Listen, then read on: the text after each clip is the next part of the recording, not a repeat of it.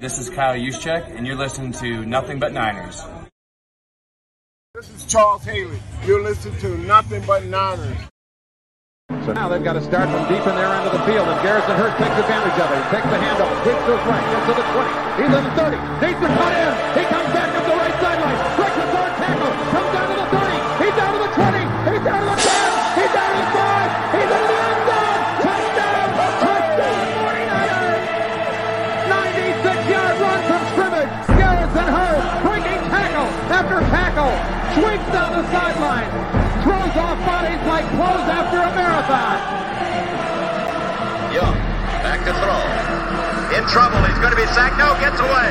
He runs, gets away again, goes to the 40, gets away again, to the 35, cuts back at the 30, to the 20, the 50, the 10. He died. Touchdown, 49ers. Third down, Alex takes the snap. Alex looking down in post, and it's good. Touchdown! Touchdown, 49ers! It is second down. Ryan takes the snap, throws the slant to the left side. It's Russell, intercepted! The 49ers pick it, and Navarro Bowman is redemption! Navarro Bowman running it all the way for the touchdown! No greater redemption! San Francisco 49ers, we can do whatever we want. Click, click, boom! What's going on, faithfuls? It's your boy Mike and your boy Tony from the Nothing But Niners crew, and we're here to bring you guys another fun-filled episode, man. Tony, I think this is going to be a fun one. At least I hope it is. We might start out yelling and screaming at first, but I think we're going to round the corner and finish strong here, man. How you doing tonight, bro? Before I get into all the formalities and whatnot, man, let me talk to my guy, man. Tony, last time I talked to you, bro, I heard your voice, and you didn't sound too good, but I'm happy to see you over here. You got a smile on your face, man. How you feeling, big dog? I'm all right. I'm hanging in there, a little under the weather. Just getting through it. That's all. Yeah. All right, man. We got a lot to talk about. The Niners are making some roster moves. The Niners are working people out and all that stuff. We're gonna break all that stuff down. To give me a thumbs up when you're ready down there, bro. And we're gonna rock this show, man. This is gonna be a fun one here. Wayne, how are you doing, my man? I see you over there, man. The hardest working guy in the industry, y'all. What's going on, big dog? I'm doing good, man. I'm actually starting to feel I'm starting to accept everything that's going down right now. It's just what it is. But personally, I'm doing really good. The family's well, and it's good to be here, man. What's going on, Tony? You look like you're feeling better, bro. That's what you look. A little bit. All right, that's what I like to hear, Mike. I hope you're doing well as well. Yeah, no, man. I have no complaints. I went upstairs to kiss my daughter goodnight. She elbowed me in my lip. I thought she was sleeping. She was laying like this, right? And I bent all the way down to her bed. And when I went to go give her a kiss, she was like, ah, and she bang right in my lip. So I got a little bit of swelling. I don't know if y'all can see it or not. I see it starting to puff up, bro. Yeah. So she got me good. And she was like, Daddy, I'm so sorry. I was like, baby girl, I've been in fights before. Like this, you got to hit me harder than that to hurt me. But I was like, I definitely felt it, though. I felt it. I was like, so remember that. That elbow is a hard point. You got to use that later on. You know what I'm saying? But yeah, man, I'm doing good, man. I got no complaints. I'm happy to be back home. I had a good time out in Cali. Saw a lot of really, really good people. We lost Wayne. I'm sure he'll be back. So let me put it back to the screen. Saw a lot of really good people when I was out in Cali, man. I didn't get to take pictures with everybody like I wanted to. But it is what it is, man. Good people, they know how I feel about them. You know what I mean? Whether we got pictures together or not, they know how I feel about them. Some people I was looking for, I couldn't get in touch with. And hopefully they're doing well as well. But let's run through these formalities really quick, and then we're going to bring you guys the heat because we got a lot to discuss tonight. So first and foremost, guys, if this is your first time here on the YouTube page, we hope you enjoy the show. And if you do, give us that nice thumbs up, okay? The thumbs up is going to help other people find us, okay?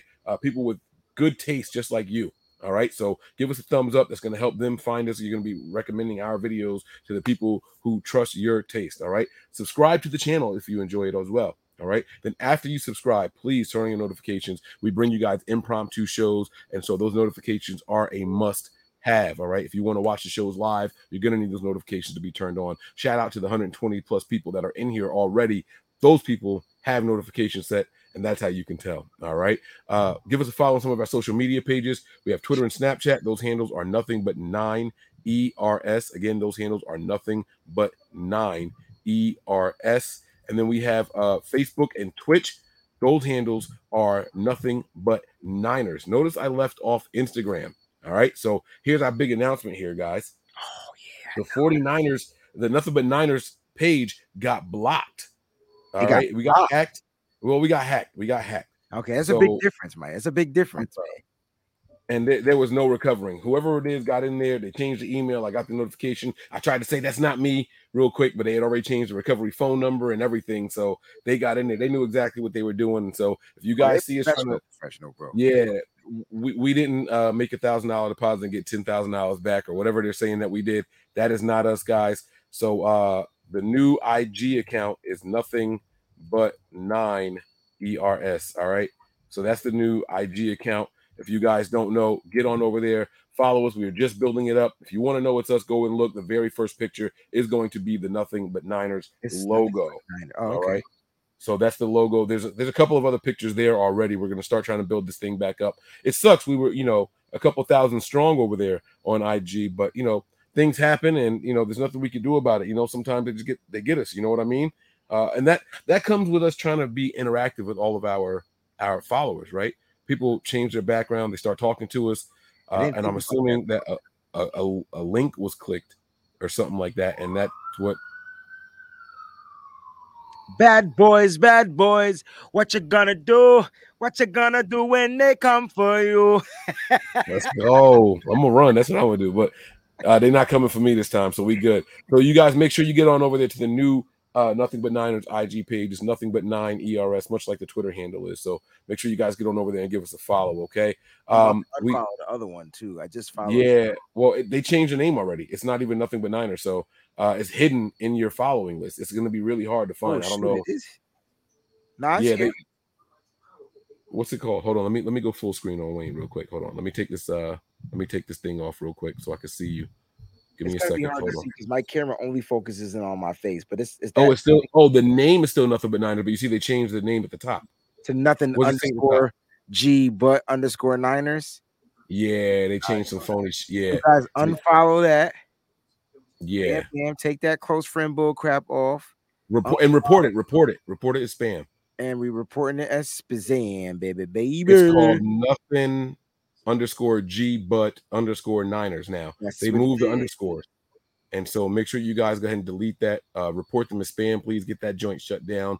I don't want anybody. And we had some really, really good DMs going on over there. So some business partners and stuff like that. So it is what it is. But, can't keep a good dog down. Much like we lost our YouTube page for a week.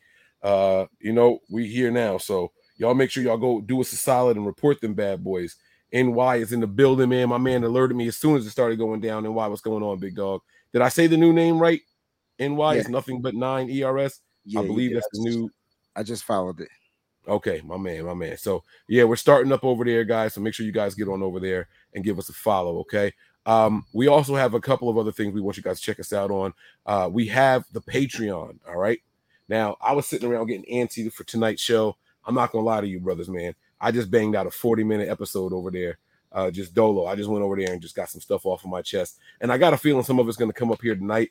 But we'll see how the flow of the show goes. We'll see what comes up. But head on over to patreon.com/NB9ERS. Give us a follow, subscribe. There's a whole bunch of different tiers. Choose whatever tier you want. We do live watch parties and everything. And we have a better game experience coming to you guys. We kind of owe you guys an apology. The last 2 weeks have been a little rough.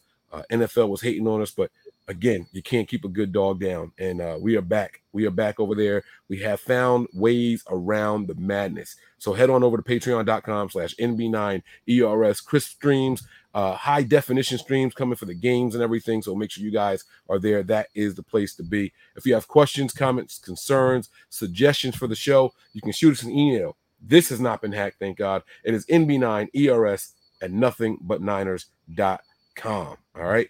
I am your guy 40. I am your guy Mike Andrews 83. To my right is my guy. He is Wayne Breezy, and below both of us is Tony. He is NJ Niner Fan 499 on Twitter. Right? Yeah. You got like an ear infection or something? Like you got your ear covered up over there. Like you all right? No, I just got the chills.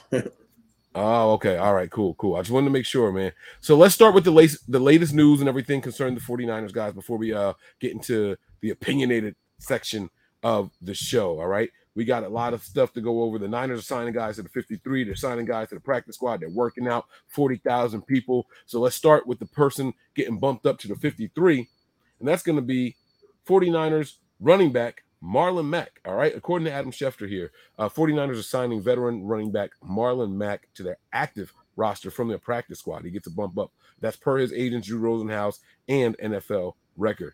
49ers are without injured running backs Elijah Mitchell and Tyrion Davis-Price. I was going to say Ty Davis-Price, but wanted to read it properly.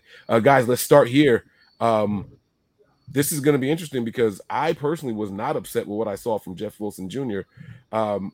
What we saw from Jeff, let's talk about this. Was this a product of Seattle having a bad run defense, or was this good run blocking and Jeff Wilson Jr. doing what he's supposed to do? A combination of both, or was there something else going on? Let's start with Tony first, and we'll go with Wayne and get his opinion on it all. I don't know how to take it because if you look, Pete Carroll actually made a change to his defensive front. They came out with a 3-4 look. So Brendel had a guy head up on him majority of the time or shaded inside or outside of his A-gaps. It was definitely a test for the interior offensive line. I think they did well. As far as where they rank defensively, I don't know. I haven't been checking on stuff like that, but I think Jeff Wilson did good. But the problem is I don't think any of these backs could be a cowbell and lead the team in carries and be the guy. I think they do need this rotation, and that's why Kyle's doing it. It's positive because I really do like the positive part about it is I like how the interior played, meaning Brendel, Banks, and Burford in the run game with a guy shaded head up on Brendel or in the gaps between the two guards. So it's very positive. I do think the bully back or the more physical back will be Mason. Hopefully he'll get some run on Sunday night, but I expect to see all three. All right, Breezy, man, your thoughts on it, man. How do you think Jeff Wilson did? His success, is it on him and his own merit? Is it the offensive line? Is it a combination of it? Was it the Pete Carroll scheme? They did allow over 5 yards a carry in week 1 against the Broncos, who we play this upcoming week. Maybe it's just we played a bad run defense. What do you think? Or maybe just the running backs are that good. I mean, if you look at the Denver Broncos, they have Javonte Williams and they have Melvin Gordon. Those are hard running backs. Those are guys. I mean, granted, they also fumbled the ball too, right? So you could probably test to say that our running backs are even better since we could hold on to the damn ball. But Tony said some things that were interesting. I kind of want to agree, but I kind of respectfully disagree because I think I do agree with the fact that Jeff Wilson is probably not the bell cow, and I get it, but I think he can handle the load. I mean, just a couple of more carries and a couple of more yards, you'd have had 100 yards. So he was, 14, 15 yards away from being a 100-yard carrier with 18 carries. I mean, I don't see what's the problem giving him 20, 23, 24 plus, carries per game, as long as you're spelling them right. And I think, Jeff Wilson Jr. might not be the most explosive back, but in this game, he was very explosive. He was hitting the hole hard. He was getting to that dark place, that Jeff Wilson that we kind of saw before the injury. And so I do agree with you though, Tony. I do think it's still going to be a running back by committee, but I think you rock with Jeff Wilson Jr. until he can't do it. Like, you know what I'm saying? And so do I want to see Jordan Mason? Yeah. I would like to see what the young kid can do. I think the reason why we don't see him has something to do with maybe pass protection and things like that. And now you're putting the Jimmy Garoppolo back there, and who's a little bit more fragile than a guy like Trey Lance. So I don't know what we're going to see, but we definitely need to use these running backs by committee, Tony. So I agree with you on that. But I do think Jeff Wilson can be a 100-yard rusher, and he's better when he starts. I'm sorry. When he doesn't start, he sucks. When he starts, he's in the dark place. So that might be something you want to pay attention to. Yeah, absolutely, man. I like what I saw from Jeff Wilson Jr. He finished the game averaging over 4 yards a carry, and that's what you want to see from any guy that's going to be your starter. And that factors in some of the, short yardage plays and things like that, they only blocked up for 2 or 3 yards. So all that factors into it, and he still had a pretty good game, had some big runs. And again, if we're judging these guys based off of what we saw Raheem Mostert doing and getting the, getting through the first line and just busting up the middle for 60+ yards. Those days are long gone. I don't think there's a back on this team, including Marlon Mack, that's capable of doing that now. Not even Elijah Mitchell was capable of doing that. Like, they just don't have the same speed.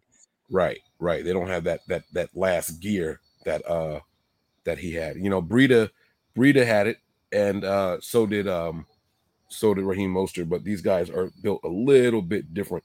You know what I'm saying? So, but in a good way. It's okay. We need consistency. You know, I would rather have a guy that can consistently get us 4 or 5 yards a carry as opposed to a guy who's going to get one here, one there, one here, one there, and then nothing. So, I mean, and then a big one. So, I'd rather have it the other way around, some consistency there. You know, so Marlon Mack is being added to the fray. Let me ask you guys this question. I didn't ask this there, and I thought maybe you guys would say it. But do you think he leapfrogs Jordan Mason on the depth chart? Not forget the depth chart, because the depth chart is irrelevant, right? Does he get who's the first guy to come in and get carries after Jeff Wilson Jr.? I mean, I think it's Marlon Mack. I think they go with the veteran guy, the guy that's going to be better in pass protection, the guy that can play in his game. As far as what is he going to do when he gets in? I mean, we won't know, but it looked like he had that burst when he played against us in the preseason game. So this might be a really good pickup for the 49ers, and you utilize him. I see it two ways. I feel like that's the way it's going to go, but the way I would do it would be a little different. I think I would have Jordan Mason spell Jeff Wilson Jr., and then I would have Marlon Mack as my third down guy. I think that's the kind of like the way I would go about like running these backs by committee, because then you get a pass catching back. He can catch out of the backfield. He's great in pass protection. And so that's how I would do it. Tony, do you see it a little bit different, or what's your view on that? I truly don't know what he's going to do. I really don't. I give up on trying to figure out how he thinks. And I definitely thought Jordan Mason would have got some carries. Like, he got nothing. Like, I was just shocked by that. But I do expect Wilson will be the lead. And then if I had a guess with a gun to my head, I think he goes with the experience with Mack as the number 2 guy. But I mean, I don't know. I don't know. I just think this team is. Well, we'll get into that later. But I think it'll go with the experience with Mack.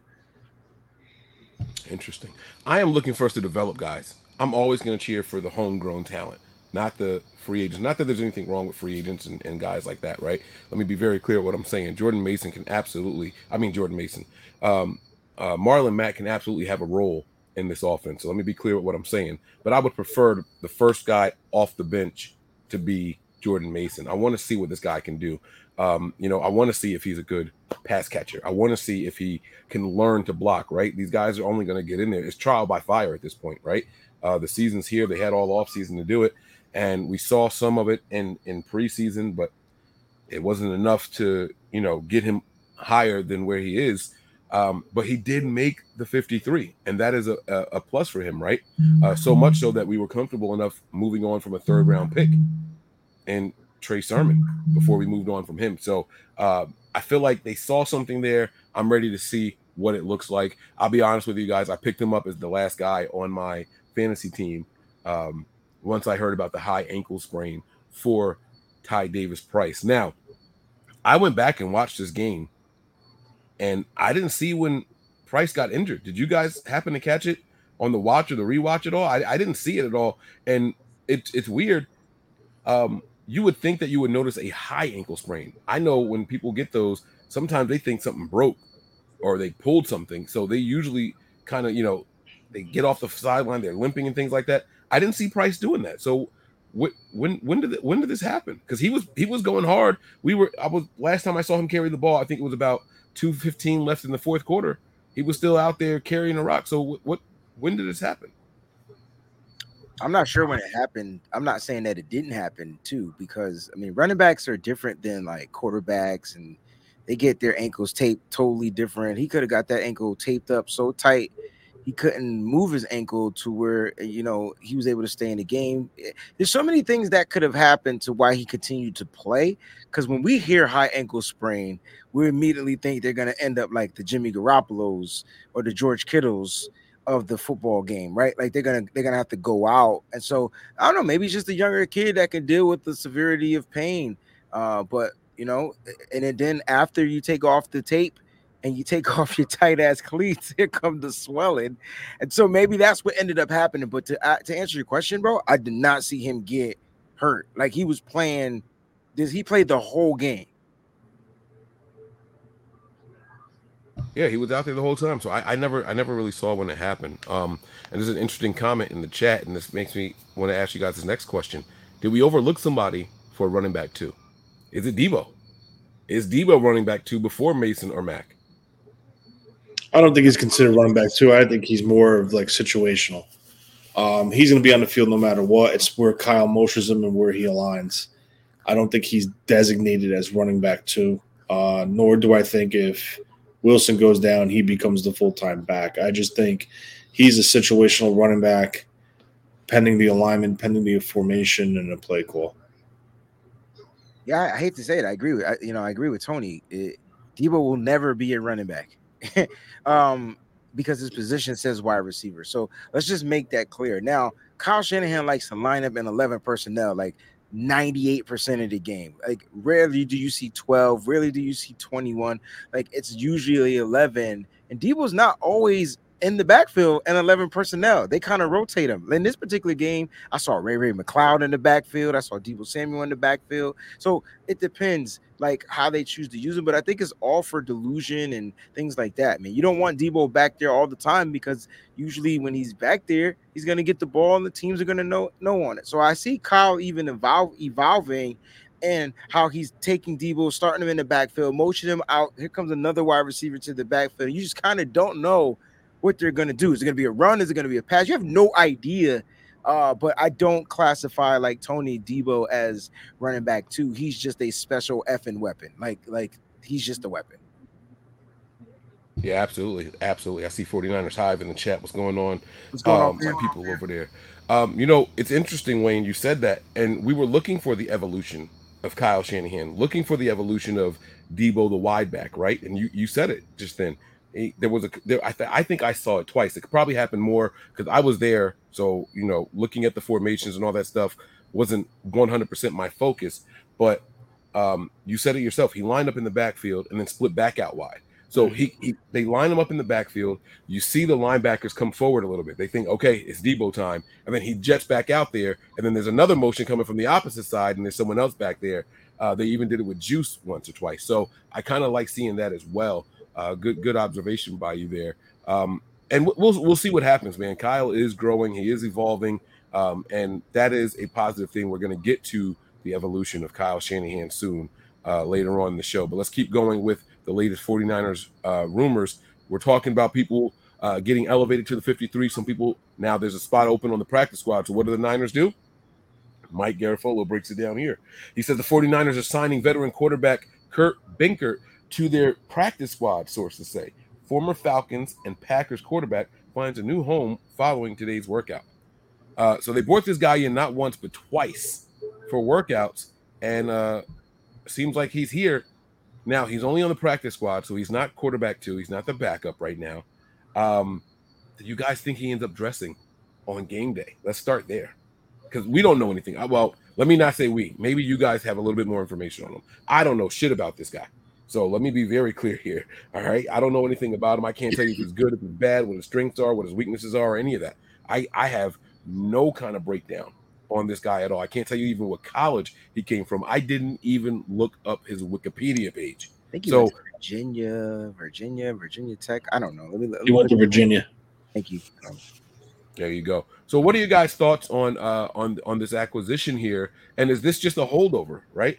I heard on KMBR, I believe it was Matt Burrows, saying that there's a rule in the NFL where if you're playing a team that upcoming week, you can't sign anybody off of their practice squad. And the reason that's important is because Josh Johnson, who has been with the Niners for, I think, 3 of our years here with Kyle, he's been off and on this roster for 3 different years. So he knows the system. He knows what Kyle likes to do. He would probably be more of a suitable backup or veteran presence in the room. He is on the Broncos practice squad right now. So even if we wanted to sign him, we can't do it until after the game is over. Is that something that maybe we should keep an eye out on? Or do you think that the Niners had this guy, they worked him out twice, and they said, you know what, this is the guy going forward? Let's go with Tony first here. I think that's the case, especially coming back the second time. I think he stays on the practice squad. I think they stick with Garoppolo and Purdy on game days. But at least he's there. The reason why I think they kind of went for him, he does have a live arm. The question is a little consistent with ball placement. And he came from the Green Bay system, so he has basically the terminology down at least, and the basics of the Shanahan offense already that he knew being in Green Bay and now with San Francisco. So I think they went with him for those reasons. All right, Wayne, what are your thoughts on him, man? Yeah, this is a guy that they brought in for a workout about a couple of weeks ago or a week ago or something like that, and they didn't necessarily need to sign him, and now they need a quarterback. Trey Lance is out. They need to bring in somebody for the practice squad. I think quarterback 1 is going to be Jimmy Garoppolo. Quarterback 2 right now is going to be Brock Purdy, and he's going to be the guy that's going to be the scout quarterback probably, or just a practice squad quarterback. Maybe Brock Purdy's still the scout quarterback. So we'll see. I don't think, as far as Josh Johnson is concerned, because you mentioned that, I do not put it past Kyle Shanahan trying to get him back. And if Josh Johnson can be signed off of Denver's practice squad, you might see Ken Binkert relieved from his services and bring Josh Johnson back in. But it's a practice squad spot, guys. So it's not like it's nothing detrimental, unless Jimmy Garoppolo happens to go down, and now you need, you know what I'm saying. That's when this position will become detrimental. That's going to be a discussion later on in the episode. I promise you guys we're going to talk about Jimmy Garoppolo and his durability or lack thereof, and what it's going to mean for the team later on. But we'll get to that in a little bit, all right? Let's continue with some of the other news. The 49ers worked out a bunch of people here. We have a graphic. I apologize if it's blurry, but here we go. This is the list of people and players that the 49ers worked out and where they're from. So Kurt Binkert is at the top of the list there. At the quarterback position, Derek Deese, Garrett Gilbert, tight end. Derek Deese, the tight end. Garrett Gilbert, another quarterback. Mike Glennon, NFL veteran there, another quarterback. Wide receiver, somebody I had a draft crush on. I believe he went to Washington. I believe that's where he ended up going to. Another 6'3" something wide receiver over there. Rashawn Henry. Another quarterback, Kevin Hogan. So that's 2 quarterbacks. That's 4 quarterbacks on this list so far. 2 wide receivers and a tight end. And then another wide receiver here in Jontre Kirkland, right? And then another tight end here from Southern California, and Eric. Come on, somebody help me out here. Cromenhoek. Very good. Another quarterback, AJ McCarron, we know about him. He's an NFL veteran by now. Briley Moore, another tight end. Jay Sternberger, another tight end, and then a DB, the only DB on this list. All right, and that's Bo Tanner. Any names or anything about this list stand out to you guys here? I like the Derek Deese, the tight end. That's the son of Derek Deese, who was our offensive lineman back in the day. And I've liked him coming out of college. I thought he would be a draft pick and things like that. But I like that they were able to bring him in for a workout. And also, if you go back to that last tight end, the Sternberger one, I think that's another one that I like. So those are 2 names that I kind of like recognize from this list that are like new. The AJ McCarron one, I'm surprised they didn't go that route, because you get or the Mike Glennon, because you're gonna get a solid veteran. I'm surprised they went with Binkert. But hey, man, let's see what happens, man. They went with Kurt Binkert. That's the weirdest name. That's a dope name, but it's weird to say. And what's interesting about that, I was looking at this list and I was wondering why Kurt, right? And Tony touched on it with the system familiarity and knowing the nomenclature and the language of the offense, right? But he doesn't have any like real veteran experience in the NFL. I don't even know if he has any starts, if I'm being honest with you guys. My question to you is, did they sign this guy to make it clear there's no competition for a guy like Brock Purdy? Like, we really do like you. You're sticking with us. Because if you sign an A.J. McCarron, in my opinion, or a Mike Glennon, in my opinion, he leapfrogs Brock Purdy, right? At least that's my opinion, just based off of NFL experience alone. Just that, not ability or anything like that.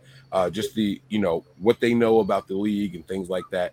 Why do you guys think they go with a guy like that and none of the other names on this list, Tony? What are your thoughts here?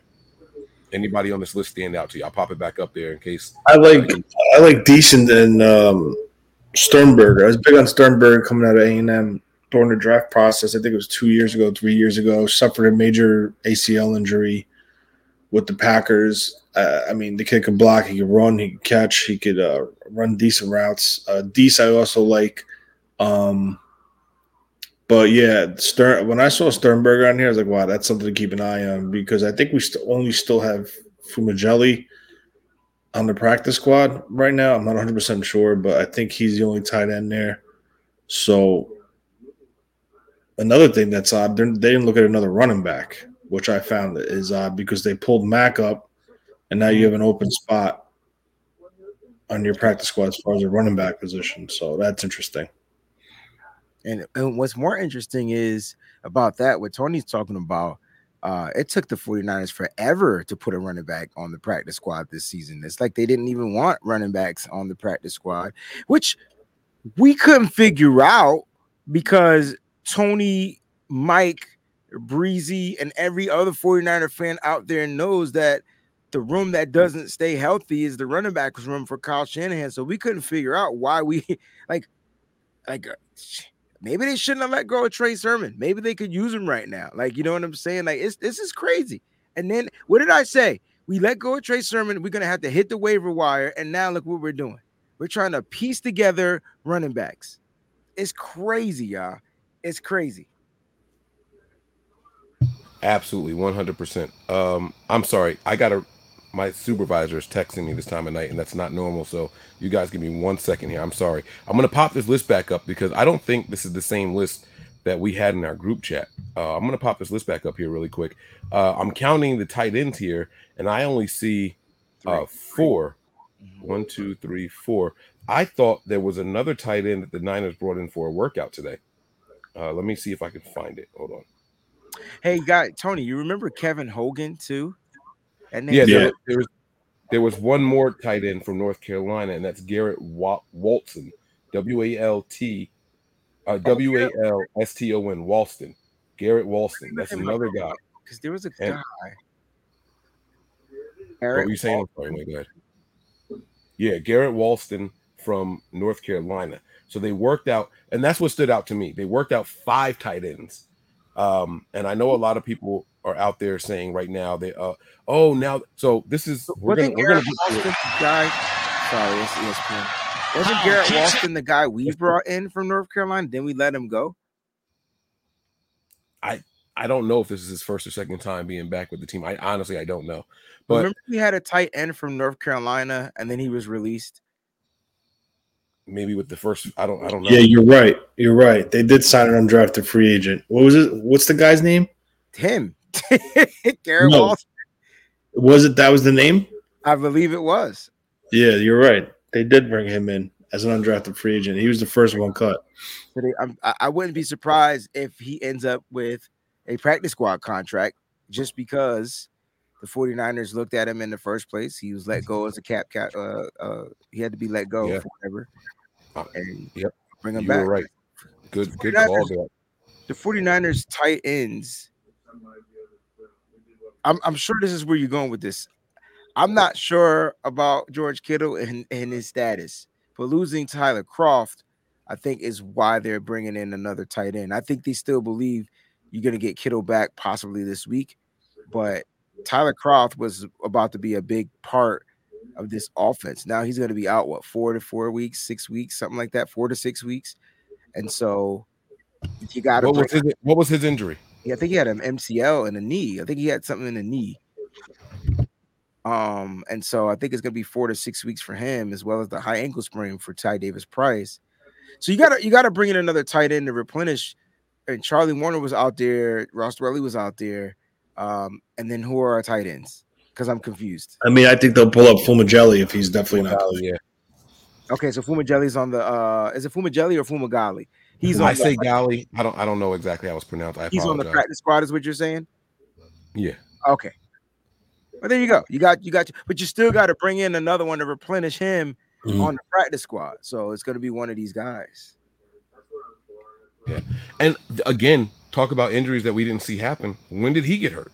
I don't know, because he played. I could have swore I saw him on a snap in the fourth quarter. I didn't write it down, but I could have swore I saw 81 out there.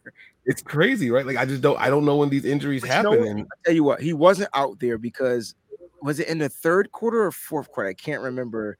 There was a message that went out that said he's not returning to the game. I just can't remember if it was third or fourth when that message popped off. That's all. Yeah. So, I mean, it did happen. And so he's going to be out for a while with the MCL sprain.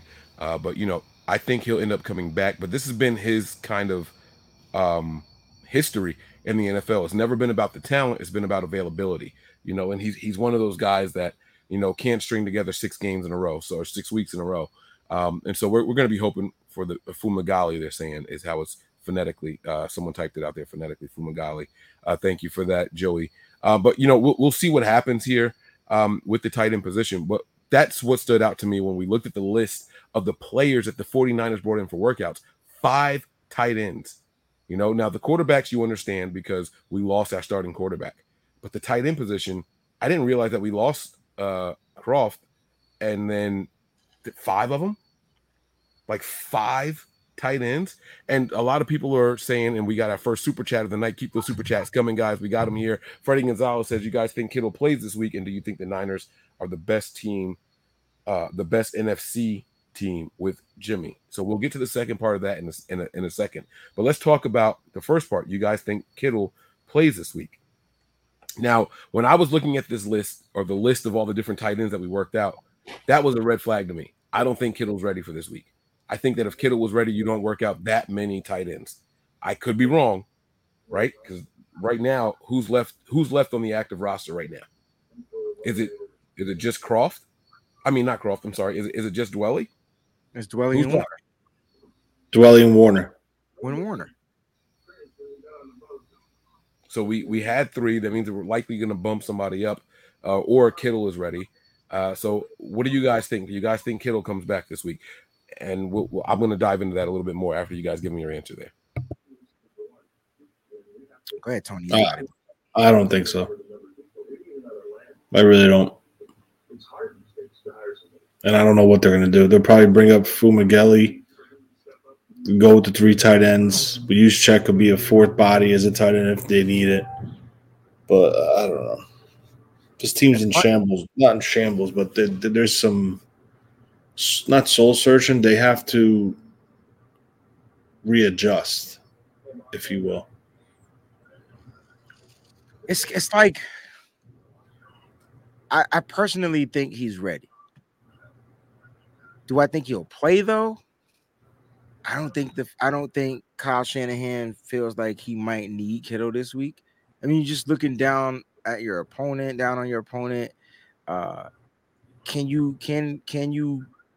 Do I want Kittle out there? Yeah.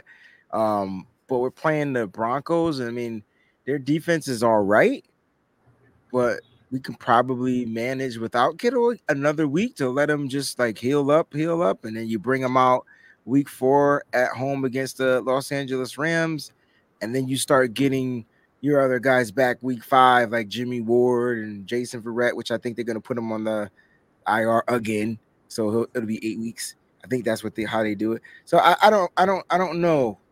I'm kind of with Tony. Like it's weird. Like, do I think he's ready? Yeah. Do I think he plays? Nah. I don't think he's ready. I know that you guys are saying that you think he's ready and he just won't play. I don't think he's ready, if I'm being honest with you. I think it was too many tight ends brought in to replace one guy. And that's the thing.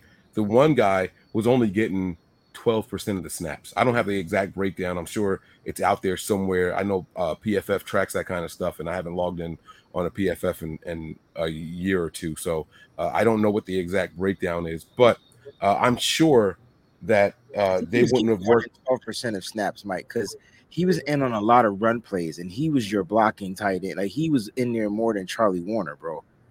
But I'll look it up for you while you talk. Yeah, it's just I just don't think that they're going to go that way. And if you are looking for a blocking tight end, to what you alluded to, I think that Fumagalli is the guy. Fumagalli is the blocking tight end. Also, he's going to come in there and do those things.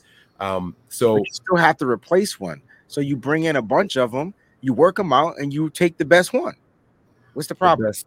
The best one isn't going to have you bring in a guy that, one, you're familiar with. You talked about Garrett Walston, right? So we already have familiarity with that guy already. If that's the one, then that's the one. But it comes down to saying that's the one. You bring in 10 guys, you bring in a guy that you're familiar with, you see if he improved in the offseason, you work out all 10, and then you pick the one you want to replace Troy Fumagalli if you're gonna bump him up on the practice squad. Like, it's 4 tight ends still. Like, I don't see what the problem is. Like, it's still at that 4 tight end spot. Reactive and one on the practice squad, you're saying, right? Right. So This is just for a practice squad spot. I don't think this has anything to do with George Kittle. And if George Kittle doesn't play because you said he's not ready, that's fine. Tony said bump up Fumagalli. Fumagalli gets bumped up. Now your tight ends are Fumagalli, Ross Dwelly and Charlie Warner. Right. And now you replace Fumagalli with the guy on the practice squad. And then once George Kittle comes back, Fumagalli probably goes back down to the practice squad, and then you release the guy you just signed. I think that's what it is. I could be wrong, but I think that's what it is. Yeah, I'm just nervous. And what I don't want to see is this, right? I don't know if Kittle's going to play this week or not, but even with next week, I don't want decoy Kittle on the field. I could be wrong in this. I might be alone in this, and I understand that. But to me, there's nothing worse than seeing decoy Kittle on the field. We've seen it for far too many weeks. We saw it down the stretch of the season. We saw it in the postseason. This decoy Kittle, he's not really a part of the pass game and all that. And we got to be honest with ourselves. That's one of his strengths, is being a weapon in the pass game. I don't need blocking George Kittle. I don't need a guy that can't really go out there and block all the way. We saw some of the worst blocking from George Kittle because he was out there just to play this decoy. I don't want to see that. I'd rather us wait until he's ready to go and go ahead and bring the pain, bring the heat. You know what I'm saying? Be the George Kittle that we know you can be. I understand that they didn't want to put him on IR, right? So don't get me wrong. I think that has something to do with the way his contract is structured. Mm-hmm. I think that has something to do with, IR versus guarantees versus, just not being dressed. I think they avoided putting him on IR for that reason and to give teams something else to think about because he is one of your top 3 pass catchers on the team. And so teams still have to prepare for him because they don't know if he's coming up. Do you guys agree with what I'm saying so far? It's the 49ers, so they always looking for loopholes and ways to manipulate the languages of the contracts and the system. So I do agree with you, actually. There's a possibility that that's it. Tony, what do you think, man? What do you think about what I'm saying so far? I don't think he'll put him on the field as a decoy. I don't think it's worth it. I hope not. And that's why I want him to play this week. So if he's ready to go, you play him this week, even if you don't utilize him like full Kittle, you play him. You get him back into the little football shape. He gets a game under his belt, and then next week he should be pretty much good to go. I personally think Kittle should play if he's able to play. If he's healthy, if he clears, if he practices, he's going to play. They had practice today. Did Kittle practice today? Good question, right? I didn't see anything. I honestly don't know. So I don't want to lie and say no. I don't want to lie and say yes. I'm assuming say he didn't practice because if he did, we would have heard about it by now. Unless they still practicing, but I know it's nighttime over there in California. Right. You would think that it would be all over the place, right? If he actually did practice. Exactly. So I'm not confident in the fact that he did or didn't practice. But what I know is this: Kittle is more valuable completely healthy than he is partially healthy. More 100%. valuable doesn't mean that he can't contribute, injured or partially whatever. You know what I'm saying? So I don't want to make it. I don't want to make it seem like I don't want to see him unless he's ready to play 100%. He still has a value if he's injured. Let me be very clear here. He still has a value if he's injured. But I think the league is hip to decoy Kittle. If I can see it, if we can see it as watchers of the 49ers, you best believe that the quality control coaches see it also. Guys, Kittle's coming off of an injury. He's probably only going to get 2 or 3 targets in the game, and they're all going to be short passes trying to move the sticks. Like, that's not worth it to me. I'd rather have a healthy Fumagalli out there who can go out there and give you some inline blocking and still catch a pass or two and maybe break a tackle or two for 7 or 8 yards, as opposed to Kittle's 3 or 4 yards that we see him get when he is injured on the field. In the second half of Freddie Gonzalez's tweet here, and Wayne, let me know when you get those percentages for the snaps there. I know you were looking that up for me. The second half is, do you think the Niners are the best NFC team with Jimmy? Now, this is a loaded question here, but let's go ahead and talk about it, and we're going to get to the rest of the super chats in a second. But what do you think, guys? Let's start with Tony, because I know Wayne is still looking up the snap percentages there. I just want to know how much Croft was out there. That's all. I think Croft was out there. I think he was the number 1 tight end. And then they subbed in and out Dwelly and what's his name? I told you when they signed him, if he could stay healthy. So week 1, he played a total of 37 snaps. In week 2, he played a total of 21 snaps. But that was due to injury. But what are the percentages break down to? Because I think we had roughly you get about 68 to 75 snaps a game. So week 1 is about 50%, somewhere he's hovering around the 50% range. And week 2, we controlled the clock. We controlled the ball. He probably ended up only playing, you said 20 something, so maybe 30, 40% of the snaps. Or they don't do the snap percentage breakdown. I don't see a snap percentage. That doesn't mean it's not good. No, it's okay. He still played more than I thought he did last week or this past Sunday. So he probably would have played more than that, but then he ended up getting injured. So I think his number is around 30 plus. Right. Which would be half of the snaps, and that would make him tight end 1. Okay. And we also have to factor in that Juice was able to move and play tight end and things like that. Sometimes he was off the line, sometimes he was on the line, you know what I mean? So all that factors in there. It's just interesting to see how the Niners shake things up and move things around. We're gonna have our super chat segment right now. They're piling up in here, so I want to get the latest rumors and all that off of the screen. Let's break down some of these super chats because they are coming in here, and we thank you guys for all the super chats. And again, you guys can keep them coming. This is a super chat segment, and we'll get to the meat and potatoes of our show if we don't discuss the things that are being presented to us by the super chats here. So thank you guys again for those. The next one we have after Freddie Gonzalez is from Corey Davis. All right. He says, I'm sorry I'm late. How do you guys feel about Trey Lance injury? Another loaded question. I know a lot of people out there trying to assign blame and things like that. I will open the floor to you guys. Take as much time as you need to break this down and go whichever direction you want to. How do you guys feel about the Trey Lance injury? Let's start with Tony, then we'll go with Wayne afterwards. I mean, ultimately, it sucks. That's the one thing I feel about it. We're not going to go into the pointed fingers aspect of this question, but it sucks. The injury, it happened. It could have happened on any play to anybody on any design play.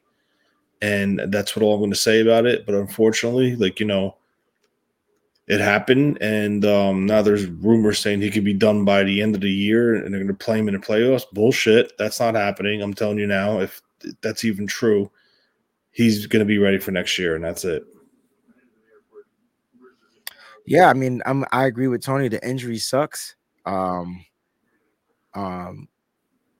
you're not gonna like my response, but it's football. I'm not saying players are gonna, players play, to get injured or anything like that, but it's football, guys. Like, what was his injury exactly?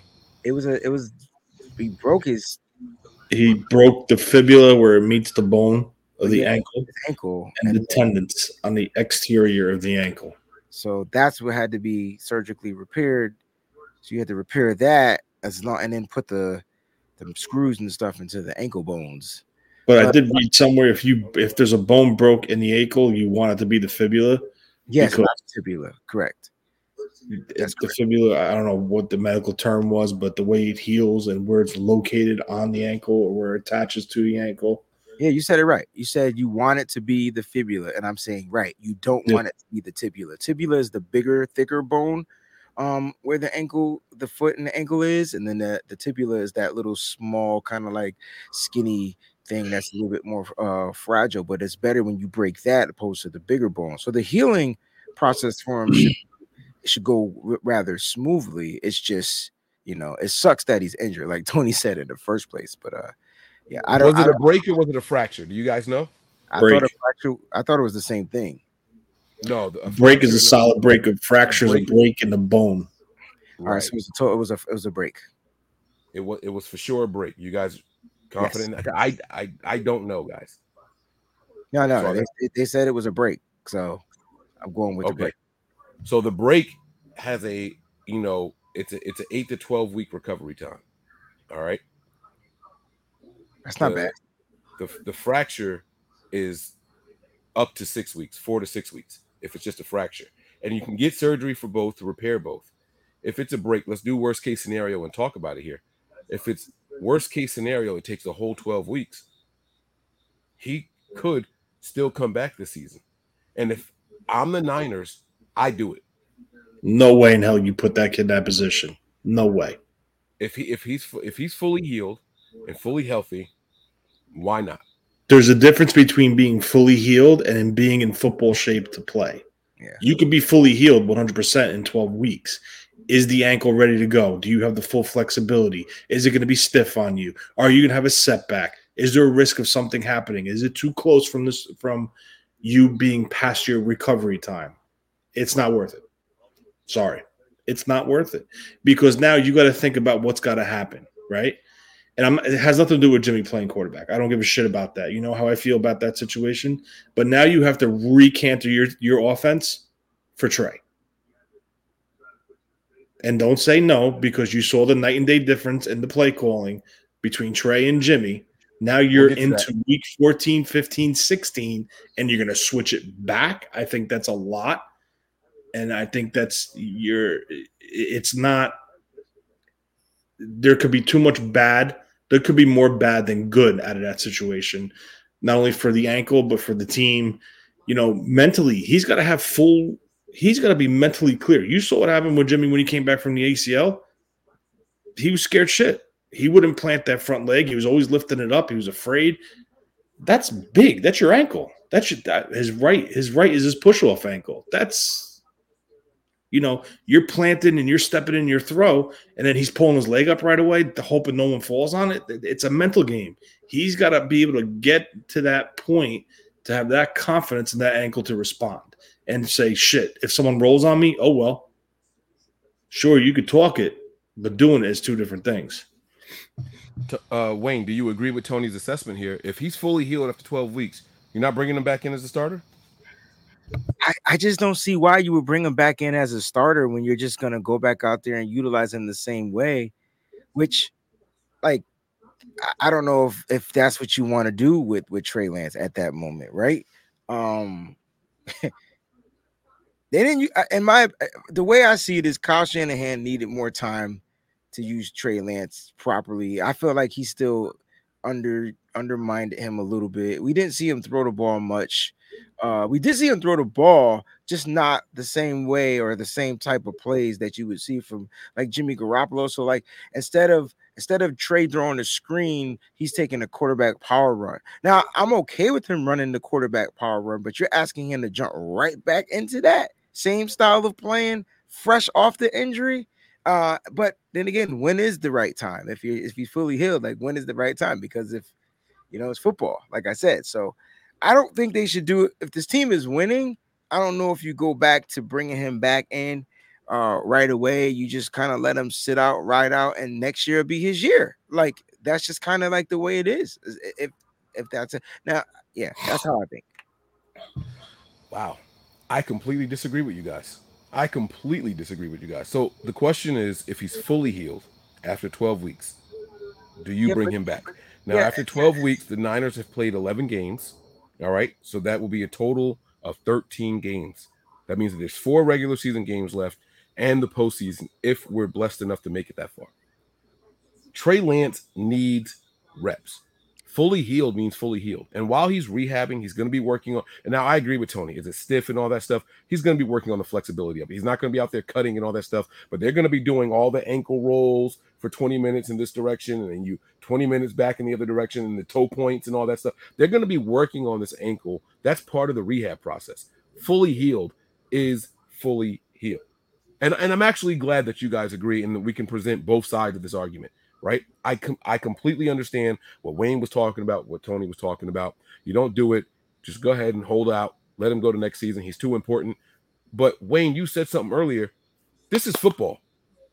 If we're talking about the way that he's used, maybe Kyle go ahead and makes an adjustment. But if you name this guy your starter, he is your top quarterback.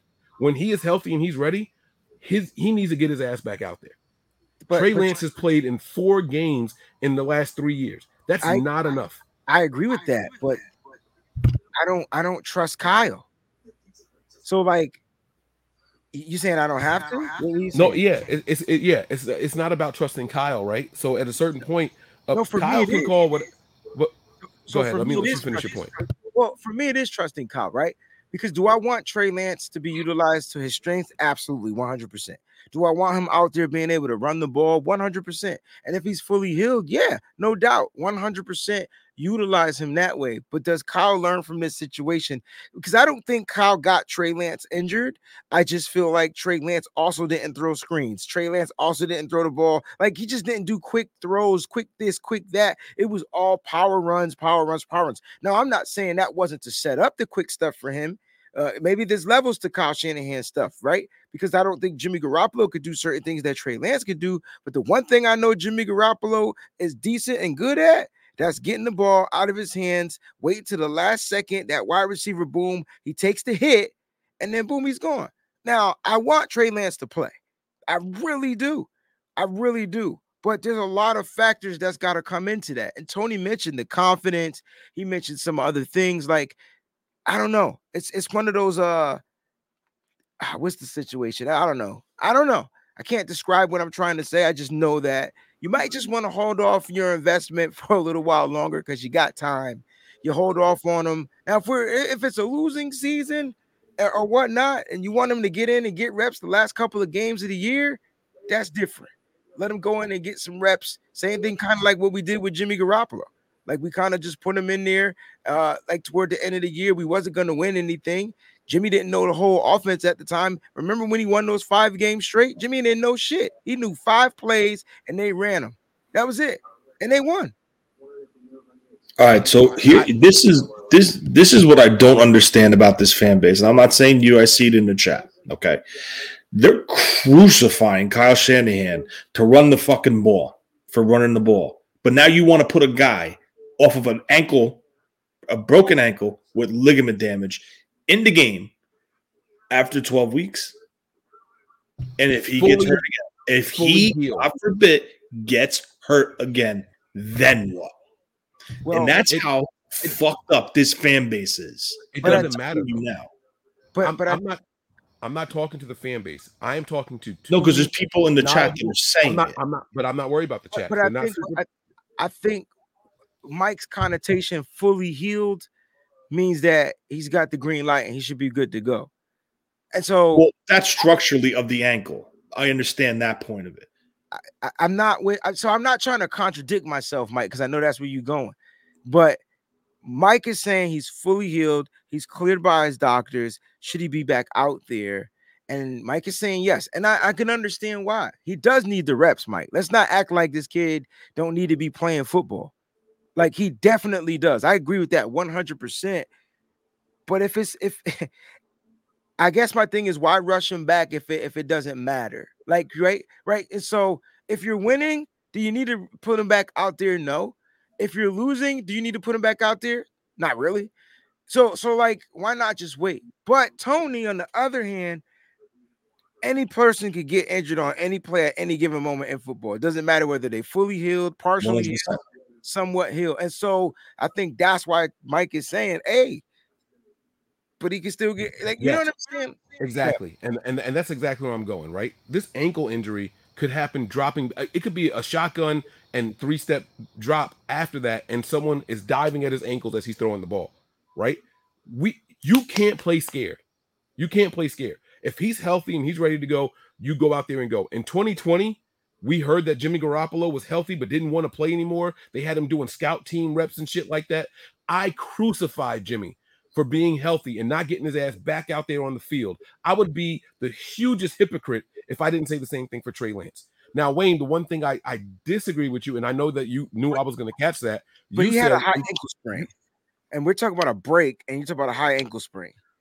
Fully healed is fully healed. I don't give a shit what the injury is. It could be a pinky, it could be a shoulder, it could be a high ankle, it could be a fibula, tibula. I don't care what the injury is. If you're fully healed and you're good enough to go out there and take practice reps and all that stuff, get your ass back out there on the field if you've been named the starter of the franchise. And this isn't just me saying this for 49ers. This is me saying this for any position, for any team. If you are fully healed and you are under contract to play a position and you're healthy, go back out there and you play this game. Now, the one thing I disagree with you with, and I knew, Wayne, that you knew I was going to catch this because you said I don't want to contradict myself. But when you gave your first response, you said, now, if the season's over and you just want to you want him to get valuable reps and put him out there, that's the one part I disagree with you with.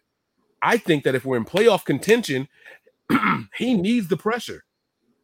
There is no organization in the entire NFL that's going to put more pressure on his quarterback.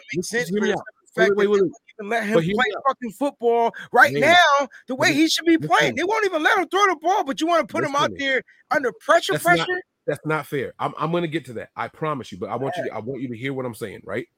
I want you to hear what I'm saying. There is no organization in the entire NFL that is going to put a quarterback under more spotlight than the San Francisco 49ers. Not the Cowboys, not the Patriots. You cannot name a team that the quarterback position is under a bigger spotlight than the San Francisco 49ers, because we have a standard here with this team, okay? If you are healthy, you get your ass back out there and you sink with the ship, or you make that ship float.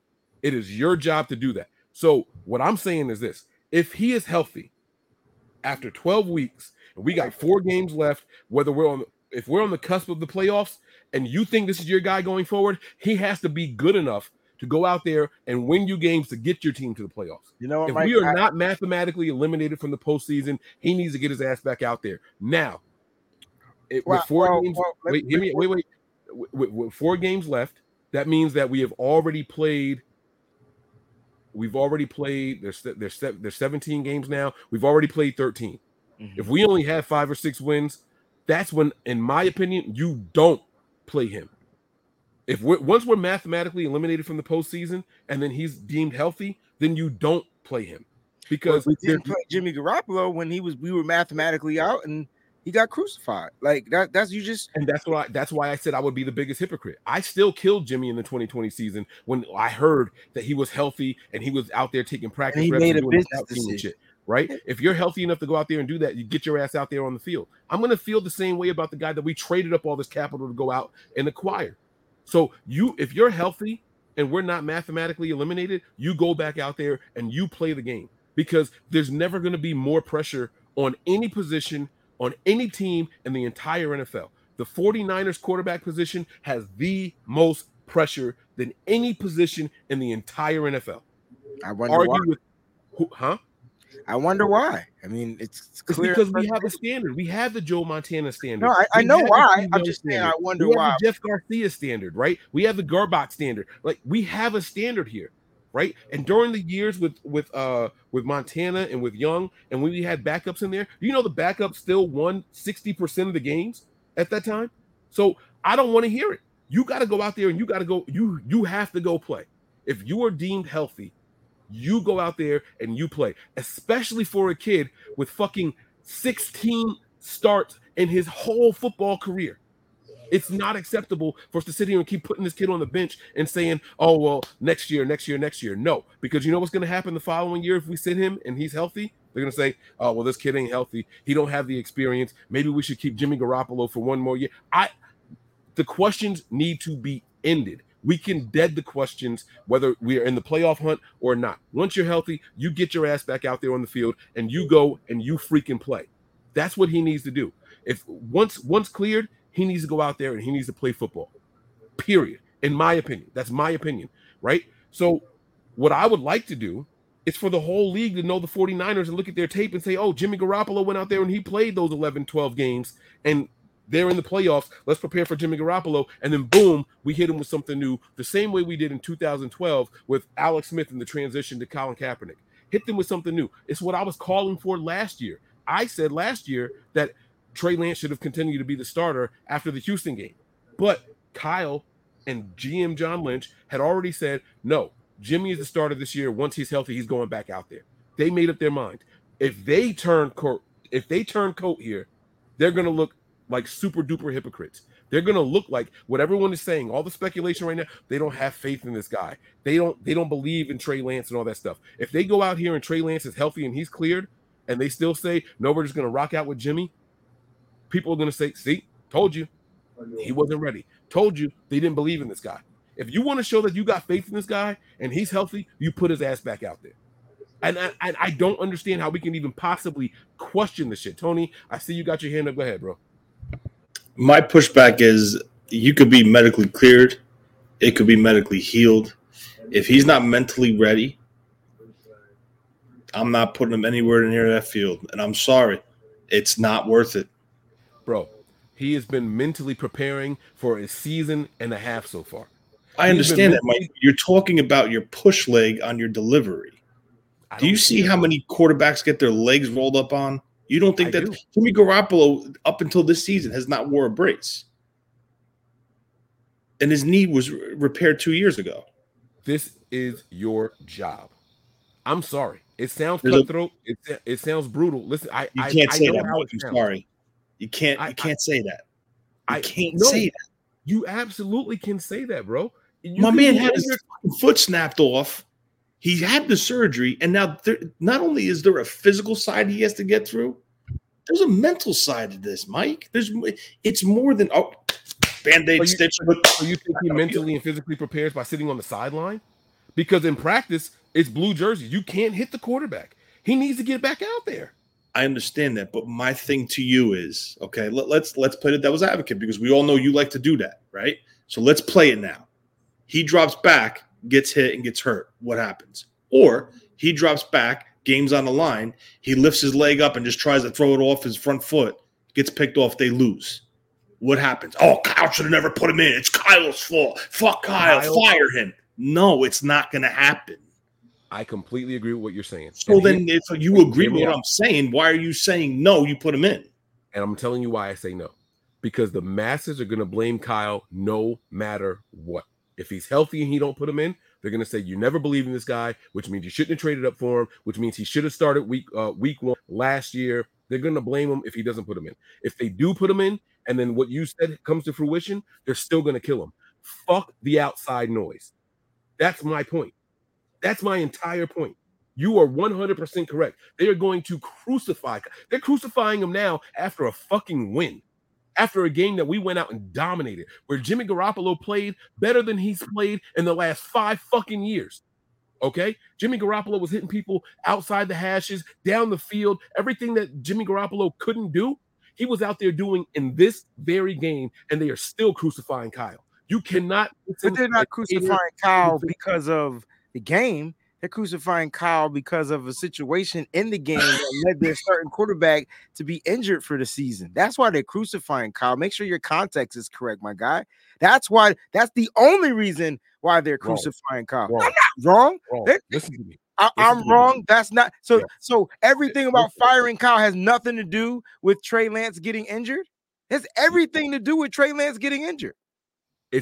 It's the injury plus. If you're talking about context and you want to go deeper into it, hold on, I got you, bro. And tell me if you disagree after I say it. The context is they're crucifying Kyle because you're running this guy because you don't believe he can pass the ball. That's what the context is, right or wrong. They're saying that Kyle didn't have faith that he could throw the ball, and that's why he was running the ball much. That's one narrative. That's what they're saying. That's not what they're all saying. That's what we're saying. That's not all the narratives, though. Like that, that's not the everybody is not saying that, but that is one of the narratives. I do agree. That is one of the narratives. They're saying that he got injured because Kyle didn't think that he could throw, so he was running him more. Okay. It was a fucking option play. He had the option to hand the ball off. Okay. Right? Debo even went on the podium and said he wasn't supposed to give me the ball on Debo's 52-yard run, right? Yep. All of those runs are options. Yep. Yes. And so on the play that he got injured, it was also an option. It was also an option. Yep. It was also an option. That's on the fucking quarterback. That's not on the play caller. That's on the quarterback, bro. That's not on Kyle. No, Trey chose to keep that ball. Football is football. You're gonna get injured. The point that I'm trying to make is this: if he's ready, he's this inexperienced. We keep saying that he won't get better without experience. How can you possibly justify sitting this guy once he is medically cleared? Once they say he is okay, he is in football shape, how can you justify sitting this guy down on the bench? It doesn't make any sense to me. And I don't understand how you guys can say with a straight face that that's what we should be doing. Because God forbid something happens to him. And I understand you said football is football. It can happen anytime, any place. I understand that. He gets hurt. 2023 is a wrap before it even starts. I think if he's medically cleared, you play him. When will he be medically cleared? I don't know. If it's 12 weeks, if it's 14 weeks, if it's 2 years, I don't know. It better not be that long, but I'm just saying. But if he's medically cleared, hold on. If he's medically cleared, I think I agree with Mike. You got to play the guy. If he's medically cleared to play the game, you play the guy. Because you play any other player that's medically cleared. When they get medically cleared, you play the guy. So I get where Mike is coming from. I guess my connotation is 12 weeks just doesn't sound like the timetable. But it could be. So no. I got the 12 weeks. I'm Googling. You guys know they say if you have symptoms, the worst thing to do is. You got to understand, we're thinking. It's funny because if you said he's medically cleared to play next season, everybody would have been like, yeah. But since we're saying 12 weeks, that's kind of perplexed. That's like, damn, that sounds kind of fast. Like, you get what I'm saying? He's back in December. He's back in December. No. I get what you're saying, but I'm trying to get you to understand where some of us, our thought processes is, because the first thing that was said was what? What was the first thing that was initially said?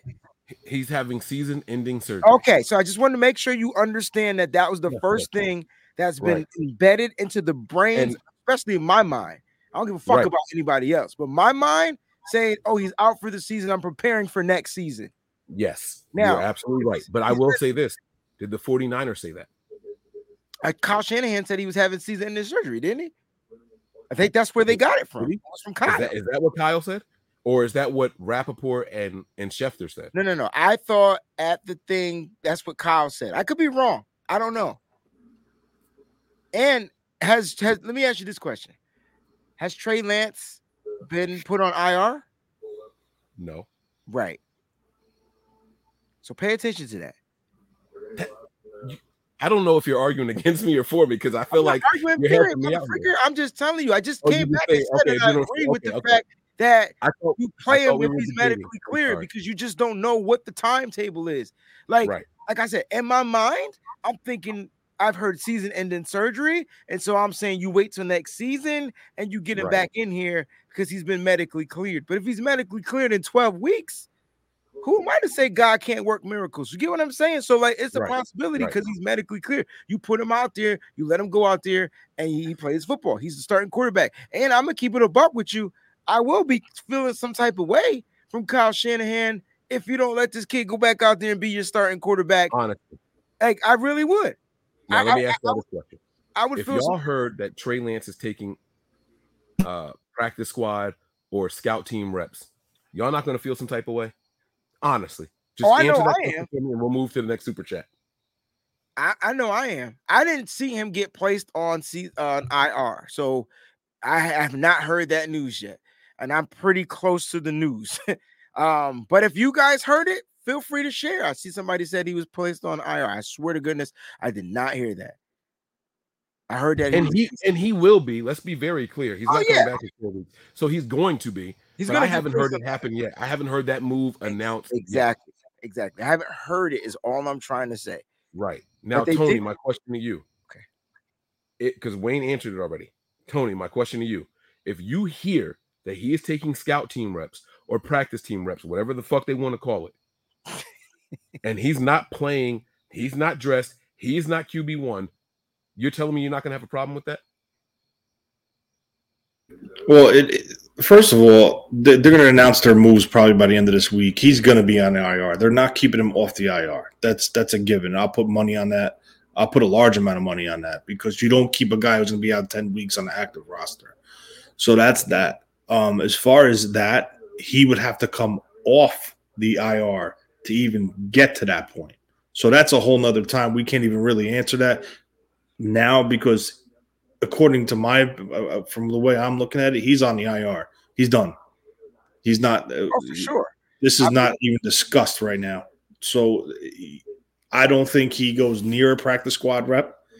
I think that's why they brought this kid in. I honestly feel, I don't know where this tended. When it was originally reported, he was out for the year and he should be ready for week 1 of next season. Now it's 10 to 12 weeks. I don't know where this is, how it goes from A to Z so quick. It's because of the new doctor assessments from after the surgery. And then when they finally saw what the break was, because you talked about it earlier about the tibula and the fibula. And when they realized that it was the fibula, it's not as long as a healing process as if it was the tibula. And I think because of that changed the healing process. Right. There was a strain to one and a break on the other. And I just looked them both up. It's 12 weeks maximum. The end of the spectrum is 12 weeks. And that's for an athlete. That's for an athlete? Or is that for a normal human being? Well, Google isn't going to specify for athletes versus a regular, walking person. You know what I'm saying? So I even if it's 16 weeks, let's just say it's 16 and we're in the postseason, our divisional round game, if he's healthy and you named him the starter as Kyle Shanahan of this team and your starter is back and they're healthy, you put your starter back in. That's funny. I don't care if Jimmy goes undefeated the rest of the fucking season. If the Niners don't say that. Don't say that. Fuck out of here. We've seen Jimmy Garoppolo, and we know what Jimmy Garoppolo is. This team wins out. Wait, hold on. This team wins out. You're gonna sit. You're gonna sit him to say to play your starter, and you don't know where he is mentally and physically on that leg. Yes, because that's what you're saying. Yes, and I'm going to tell you why. Part of making that decision, part of that decision is assessing what he is. If you tell me that we are 16-1, we are in the postseason with the number 1 seed, we got a bye week, and you tell me he's healthy, you have assessed him mentally, you have assessed him physically, you put your fucking starter back out there. You do that. You do that. We aren't the Eagles. The Eagles sit there and they let Carson Wentz. He was hurt, and they went out there and they rode to glory on the back of Nick Foles. That's not how we do here. That's not us. Okay. And it shouldn't. I can almost get. I wish there was a way to prove. They did it 2 years ago, Mike, and you called Kyle out on it. So what are you talking about? Didn't we do that with Alex Smith? Wait. What did you say, Tony? They did it. Hold your thought, Breezy. What did you say, Tony? They did it 2 years ago with Jimmy Garoppolo as the quote-unquote starter. You called Kyle out, and he didn't play. You yourself called Kyle out. So don't say they don't do that. Whoa. I called Kyle out for not putting the starter back in at the end of the season in 2020. Yeah. That's what I'm doing now. If Trey Lance what I'm trying to say to you, it's no luck just because he's the starter and the team goes undefeated into the playoffs. And I had a problem with Kyle not putting Jimmy back out there in 2020. Once Jimmy was cleared medically, he's back out there taking practice squad reps and scout team reps. I had a problem with it. Okay. What do I look like now saying, oh, Trey's healthy, but we're going to go ahead and let Jimmy keep going because he got us this far? No, absolutely not. Okay. No fucking way. This kid needs to play ball. And you know why it's more important to me? Forget Trey Lance for a second. Forget Jimmy Garoppolo for a second. This is another reason why this is so important to me. I want to know that Kyle can adjust. You got a guy coming in here off a bad ankle who you say is your franchise future. I want to know that you can adjust your play calling. I want to know that you're not going to call 10 to 12 rushes a game. Kyle could do that. The issue is not Kyle. The issue is the rest of the team Tell that to coming together with that plan, because don't say no, what I'm about to say to you. This team looked different the minute Trey got hurt to the minute Jimmy came on that field. Yeah, but Tony, you're a smart guy, and you know why. All right, let's get to it. We're gonna get back to the super chats. I promise you guys. We're gonna get back to the super chats. Let's talk about why, Tony. Let's talk about why.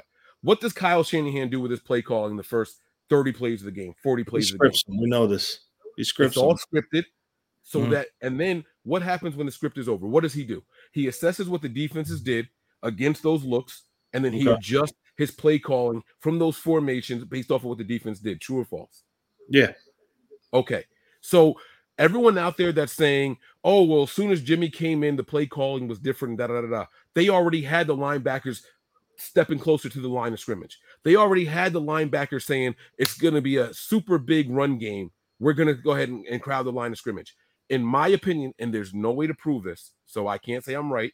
Whatever Tony and Wayne are going to say, I can't say they're wrong. So let me be very clear here.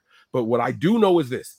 Kyle set shit up for later in the game, later in the season with his play calling. You can't convince me that we didn't run. Trey Lance, by the way, only had 3 fucking carries in this game. Only 3. Everyone's saying that we kept running them. That is bullshit. It was 3 out of 18 plays.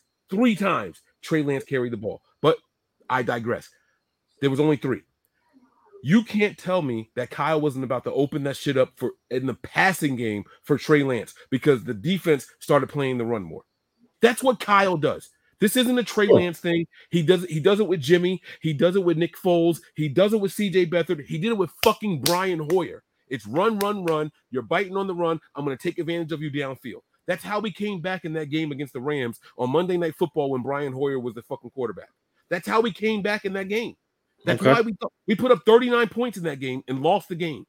We lost that game. But what he did was it was run, heavy run, make the Rams believe it's a run game all the way, and then he took advantage of the secondary, believing it was run.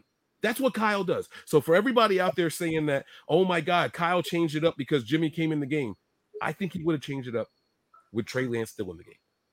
I do truly believe that. That's my personal conviction. You guys are not obligated to agree with me. Nobody in the chat is obligated to agree with me. I'm just telling you guys that that's what Kyle Shanahan does. That is the rap sheet. That is what we know of our head coach. That is what we know of our play caller here. So, yes, it looked different once Jimmy got in there, but we had softened them up already. We were beating the shit out of them with the run game. We had guards and tackles pulling. We had guards down the field blocking on the second level all first quarter. They were dominating the line of scrimmage. The line of scrimmage literally got moved. Baldy did a breakdown and said, you want to talk about moving the line of scrimmage? Watch this. 3 yards as soon as they snap the ball.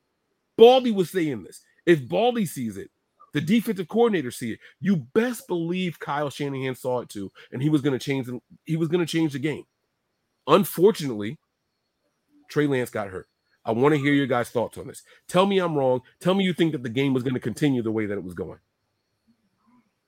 Tell me you think that Kyle was going to continue to run the ball. I think it would have been a shot or two down the field. But like I said in the beginning of the season, before the season started, don't expect big things from Trey Lance. This is what he's doing. He's running the ball. He's getting his feet under him. He's getting him comfortable with the multiple looks on the defenses that the defensive coordinators play games with. You yourself said, oh, my God, I watched the preseason game versus the Bears, and they're going to play tricks with him. You yourself said that. So what do? How do you defeat that? You run the ball, okay? First game, 30-plus attempts. Second game, I don't know how many, but I'm sure it's over 30. So that tells me he's running the ball. And I said to you, week 6 to week 7 is when you're going to see this offense take that step. Why?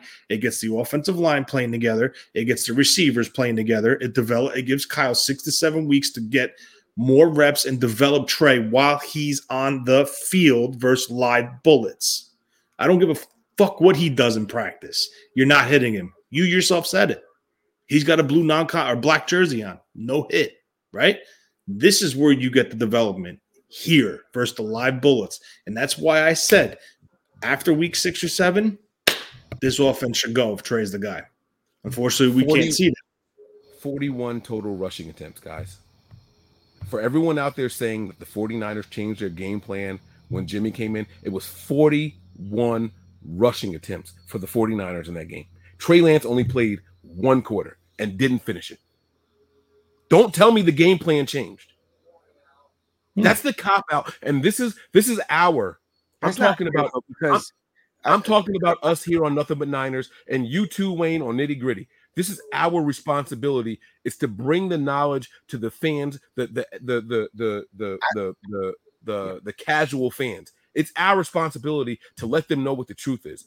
We finished this game with 41 rushing attempts, Wayne. I don't think the game plan changed, but the play calling changed. This is just different. That's what I saw. So the game plan is to run the ball, set up for the pass. That's what we did. We ran the ball. Trey Lance had 3 rushing attempts. Jimmy had 4. Jimmy had 4. So like I said, they rushed the ball. I mean, but Jimmy's rushing attempts weren't Trey Lance's rushing attempts. Let's keep it a buck. He had 1 quarterback option play. Hold on. He had 1 quarterback option play and quarterback sneaks, bro. Come on, let's just keep it a buck. So the game plan was the same, but the plays were different. And when Jimmy came in to get Jimmy loose, the motherfucker was throwing screens. I ain't see 1 screen pass from Trey. And you saw a screen pass from Trey, bro? Because I got it written down. There was not No, one. I'm agreeing with you. I'm looking at Mike's silly ass face because he made his face. I had 1 eyebrow move. I covered my whole face, shit, bro. I could see 1 everything. eyebrow. Now all of a sudden you I can. got on glasses tonight, dog. I saw it. Don't make me pull out my notes. I'm gonna bro. go get the shade. No, I'm gonna go get the shade. I'm gonna go get the shade. But no, seriously though, I didn't see those from Trey Lance. But I do. I gotta come back to what Mike was saying.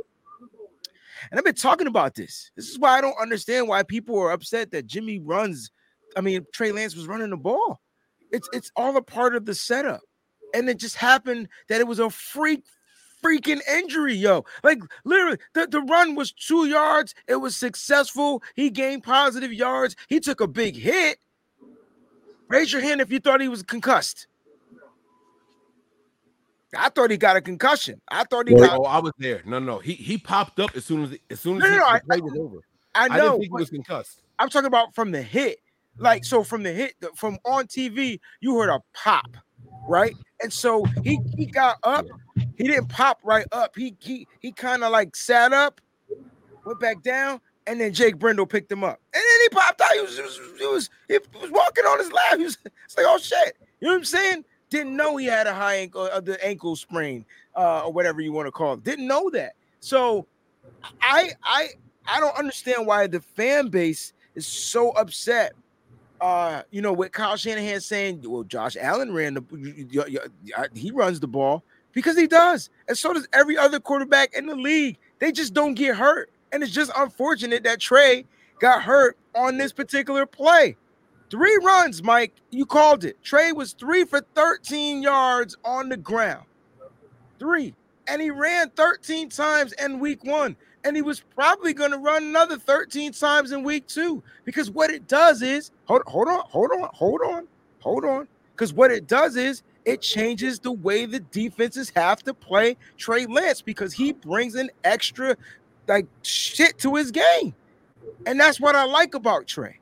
And that's what Kyle Shanahan was trying to do. So I want to agree with Mike saying that don't think you wasn't going to get no shots down the field. Danny Gray was only playing because he was going to get shots down the field. Matter of fact, Thank you.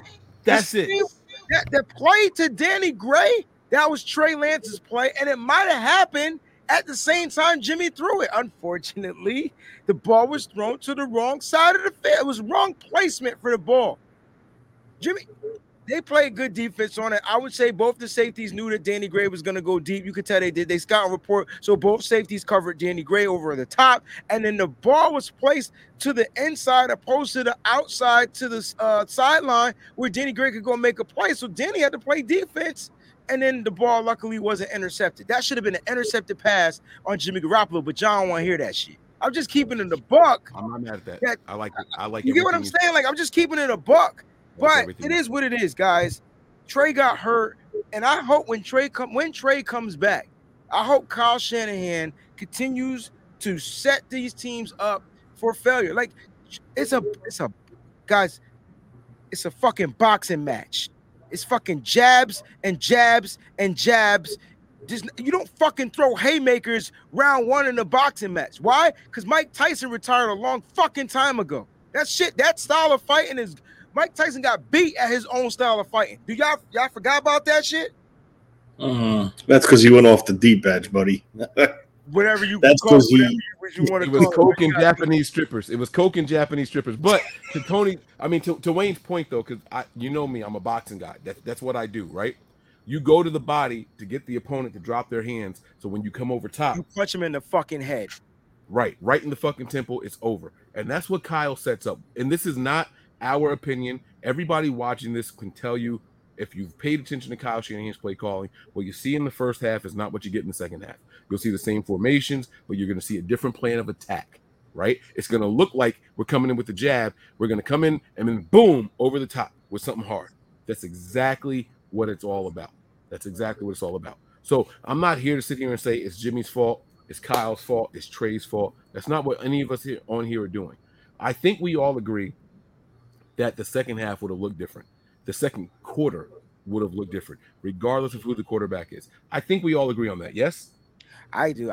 Kyle was hitting you, setting you up for the gut punch, yo. Yes, sir. And he had control of this game the whole time for a few reasons. One, the offense was moving the ball down the field, point blank period. Didn't matter who the quarterback was. Two, they were running the ball successfully. Didn't matter who the running back was. And three, the defense was on fucking crack cocaine. Like that. That's what it was. That's exactly what I saw. So just real quick, for those 3 points that you just pointed out, why would Kyle have to show his hand? I don't think he had to. He didn't. That's what I'm saying. So I don't think there would have been that many deep shots when he don't have to. No, I got you, Tony. See, you try to be slick. You a slick dude. The reason why Kyle would have to have made adjustments is because eventually you're not going to keep punching me in the same spot and I don't defend that spot. If you're hitting me here all night long, I'm going to start boxing with my glove up here. That's my guard is going to go from like this to a shell style. It's going to go to a shell style. I'm not going to let you keep punching me here. And Kyle knows that. But what Kyle does is he changes before you change your defensive stance. And I understand that. And that is 100% justifiable with Jimmy Garoppolo as your quarterback, not with Trey Lance, because the reason why he brought in Trey Lance to make it full 11-11 football, it would have been a one-on-one situation with Trey Lance and a defender. That's the difference. And that's what I don't get with the outrage from the fans. Why is he running him so much? Kyle told y'all before we drafted Trey Lance what he was looking for in a quarterback. I want a guy who can run like Lamar Jackson, but can throw like Drew Brees. Why the fuck are we all of a sudden mad that Kyle called 3 runs in the first quarter for his quarterback? Well, and he didn't even call 3 runs. He called 2 option plays and 1 designed run. Why are we mad at that? Because the fan base don't know what they're talking about. I'm sorry. And I'm not saying people in this group chat. I'm not saying people in this chat. I'm saying legit people look at things and don't see what is going on in front of them. Well, that's not just it, Tony. You're right. You're 100% right. But 2 plays earlier, they broke off a 45-yard run. Right, but again, it was off the quarterback option too. I think what fans is they just don't know what the fuck is going on. So a run is a run. You know what I'm saying? They don't know what the run is, right? So if you diagnose the 3 runs, Mike just said it. There was 1 design run, and then there were 2 option plays, right? There were 2 quarterback option plays. Like, guys got to factor that in. So let me tell you about the runs, right? Now, Trey Lance kept the option run, actually with 4 option plays, 3 option plays, 1 quarterback design. 1 he handed off to Debo, and Debo told you, I wasn't supposed to get that shit. That's why I almost got tackled in the backfield. But since I'm Debo, I'm going to figure out a way to not get tackled. So Debo made a play out of that one. The first play of the game, though, not the first play, but the first run, I was getting on Kyle Shanahan for not calling this type of play. And I'm sorry, Kyle, I owe you an apology. I'll send you a fucking birthday card because I asked for a quarterback draw. Do you know the first run, Mike and Tony, was a fucking quarterback draw? Trey Lance was in the shotgun. He faked. He came back. He put the ball up in the air like he was going to throw it. Then he brought it down, tucked it. And people keep saying that he's hesitant and running. He didn't look hesitant on that play. He dashed up for 7-yard gain, took the hit, and got down. I'm sorry. That was the one play by design. That was the design. Drew up. You fake the pump, you tuck, and you go. It's a quarterback draw play. That's what the play was. That was the one designed run for Trey Lance. And how long was it? It was probably his longest run of the fucking 7 yards. It was the long run. The longest run of the fucking night. Right, the one that was designed. Now the other ones were pretty much on the quarterback. Antoine SMD, man.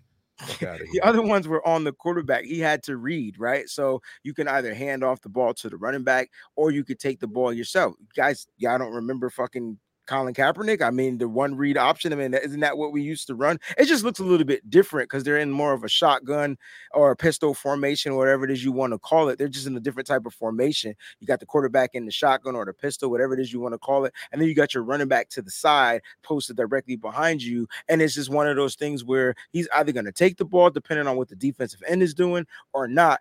Trey Lance on those quarterback power runs, though, he's been successful. There's not been one for negative yards. I took that off your face because I was tired of seeing it on your face, bro. So I apologize. But he was successful. He's been successful on every run. Does he take hits at the end? Yeah, but this is fucking football, man. Like everybody's gonna get hit. Like this is what players do. It's not like he's taking crazy shots to the head and getting concussions like Steve Young. He's not. He's protecting himself in that sense. But then if he slides on a hit on a quarterback run like that, that cat's gonna get cremated. He's gonna get decapitated. And that's what Kyle. Go ahead, Tony. That's why I just can't understand the fan base how they want to fire him. Right? You just made a point, right? The read option. The read option is designed to put one player in distress to make a snap decision. So how it goes is it's a play side defensive end. He's unblocked. The guy is untouched. At the snap, he steps upfield and he sees the mesh between the running back and the quarterback. He's got to commit on that play, whether he's taking the running back out or he's going after the quarterback. So if he like flattens out and plays the flat, and that's taking the running back. So that's when the quarterback holds it until he fully commits out, rips it out, and then he tacks the edge, right? So it's not a design run. It's a reactionary play. It goes off of what that defensive end does in that moment of time. Compared to, now let's flip it back to the Chicago game, right? It was 3rd and 11. Trey Lance took the snap and shotgun, took a step back and just barreled for 12 yards and picked up the first down. 3rd and 13. Oh, it was 3rd. Then he picked up 14, right? Yep, he got the first, though. That was the most impressive run I've ever seen by him. Oh, like everyone was souped and happy. Yeah, Trey Lance, yeah. It was the same damn play, though, Tony. But now Kyle doesn't know what he's doing. Like, I just don't understand, like, the logic point of this fan base, right? If you seriously go back and watch that Seattle game, the defense was on their heels because they didn't know what the fuck was going on. Were they running off tackle inside? Was it a quarterback run? Was it a toss? Was it a reverse? They didn't know. They did not know. Now, if you're going to tell me Kyle trots out and brings 3 running backs on the field and tries to throw a pass with a running back, yeah, Kyle, you're out. You don't do that shit like Seattle did. But you're using a guy that you identified during your draft process that will get you 11-on-11 football, a guy with an arm like Breeze and legs like Jackson, to come in and play your quarterback spot, and people were ripping him and saying, oh, he's not ready. He's not this. Kyle can't call a game. In my opinion, you take those 2 fluke plays out where it was the blown coverages, the 1 touchdown to St. Brown versus the Bears, and Pettis doing his cat dance down the sideline because it was a blown assignment. Trey Lance shit on Justin Fields in that game. He was the better guy. I know he didn't throw any touchdowns, but that's not the way it looked. That's not the context. The throws that he made in tight windows. He put a ball over 3 defenders. I was arguing with somebody about who the better quarterback of the game was, and they were like, how can you say Trey Lance was the better quarterback? He had 0 touchdowns. Listen, Justin Fields' touchdowns came from fluke-ass plays. One was a fluke play, and the other one was penalties that got him right to the damn end zone. And then it was another fluke play because somebody blew the coverage. Like that, those were Justin Fields' touchdowns. Let's just keep it a buck. But like you said, Tony, Trey Lance outplayed him the whole game. I still feel like the defense let him down in that game, man. It was a bad game. It was a bad game. No, the offense couldn't put up more points. The weather got really bad, and the defense had the wrong part. They fell asleep at the wrong time, bro. Let's get back to this. these. Came down at the wrong point in time, man. Yeah, for sure. Let's get back to the super chats here, guys. We got a couple more to get to, and if you guys out there in the chat have anything you want us to read, make sure you make it a super chat. It doesn't have to be for $4, $5, $10, $20 or anything like that. But this is the super chat segment here. The next one here is from Sean Shepard, and we're talking about Kyle. So let's go ahead and dig into it. Wayne, you want to take this one, man? Sorry, not sorry. Never seen someone choke and blow it like our coach goes. Yes, our coach. Our coach goes through players like drill bits. No script, destructs, script for Trey, horrendous, and porn star Jimmy. Every long ball was horrible. Sean, thank you for the contribution. Let's go backwards here. Every long ball, I don't think was horrible. Jimmy he had a ball. He had a pass that I just don't know how Brandon Ayuk didn't catch that joint. That was a catch. The one to the sideline, and Brandon had to die. It hit both of his hands. It hit his hands, and it just didn't catch it, yo. But are you talking about in the end zone? There was two of them, Brandon. I'm talking about the one in the end zone. He was interfered with. If he would have came down with that ball, then Brandon Ayuk is the GOAT. I don't know who could have caught that ball. That was talking about the one that hit both hands, and he fell, and like the ball just came out. That's what you're talking about on the left sideline. Yeah, but that was a deep pass. So was the touchdown to Dwelly. The touchdown to Dwelly was a deep out to the top of the left of the field, and it was a great pass. It was a great pass. I mean, Trey Lance missed that pass to Tyler Kroft the week before, so yeah, like that was a great pass. But the only one throw to me that was the only long throw that was bad was the Danny Gray one. I felt like that was in double coverage, and Jimmy could have easily got that picked if Quadri Diggs would have got his hands on that quicker. That was a pick. I agree with your assessment there. Tony, any thoughts on what we're talking about so far before we move to the rest of Sean's super chat here? No, I mean, you saw a couple ducks come out in that game. One of them was almost picked. I think it was Diggs. I don't know who it was, or Wooten, one of the corners. Someone had got a hand on it. It should have been picked, but they didn't. They dropped it. But I mean, how many of Trey Lance's throws were in danger of being picked off in this game? Well, he only threw 3 times. So none. All right. The throw that he had the pressure in his face, that was just an incomplete pass. Like that was a good pass in the dirt. Like I think that's what it was. Hold on, I got it. I agree with you, man. I thought Trey Lance actually looked. Remember when Trey Lance dropped back? This was a pass to Debo, and he bootlegged, and the guy was just right in his face. Like the moment he faked the handoff and he turned around, it was like a guy in his face. He got it out to Debo, but it was incomplete. Now, he says something here. We're going backwards in this commentary here. It goes through players like drill bits. Is that Kyle's fault? Because he's saying this is our coach. Is that Kyle's fault? Is that the strength and conditioning staff? Is that football and nutrition? What do you guys attribute the massive amount of injuries on the offensive side of the ball to? Someone help me here. I think it's the performance staff. Performance and the strength staff. I think that's all one staff, to be honest with you.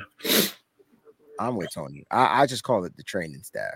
So, like, I really feel like it comes down to them to get these guys conditioned and, eating right and whatever. Like, maybe these players are just not eating the right diets anymore. Maybe back in the day when we used to eat, the bad shit, the meats and whatever, and players just seem to stay relatively a little bit more healthy. But now you want players to be faster, lean, cut, trim. A lot of guys switching up diets, switching up their workouts, different things like that. So it could be a lot that attests to the attrition of the players. You can't blame the coach for players getting injured. Like that's not how it works. They happen to get injured under his tenure, but it ain't the coach's fault. And just another thing, like what kills me is they blamed Kyle for Trey. They blame Kyle, and like what he's saying here, they go through players like drill bits. It's a high ankle sprain. He twisted his ankle. It happens. Trey Lance, his freaking ankle rolled under. It got caught under his leg. That's how it broke. No one even made contact to his ankle. His leg just got caught. So it's not like he's physically pounding these people into walls. So I don't know why people have this persona that it's Kyle intentionally doing this and he's running his players into the ground. No, he's not. Shit just happens. It's freak accidents that just happen. I would be more inclined to blame soft tissue injuries. If a player's tapping his helmet and Kyle's not letting them come out, this is the symbol for, hey, I'm winded, I'm tired, or I'm cramping, I need to come out, right? If this is happening with the offense and Kyle saying no, forget it, keep running the play, or we want to keep the same personnel on the field, we don't want to substitute because now we have to allow the defense to substitute, I would agree with this. I would agree with Kyle is the one going through players like drill bits, but that's not what's happening on the offensive side of the ball.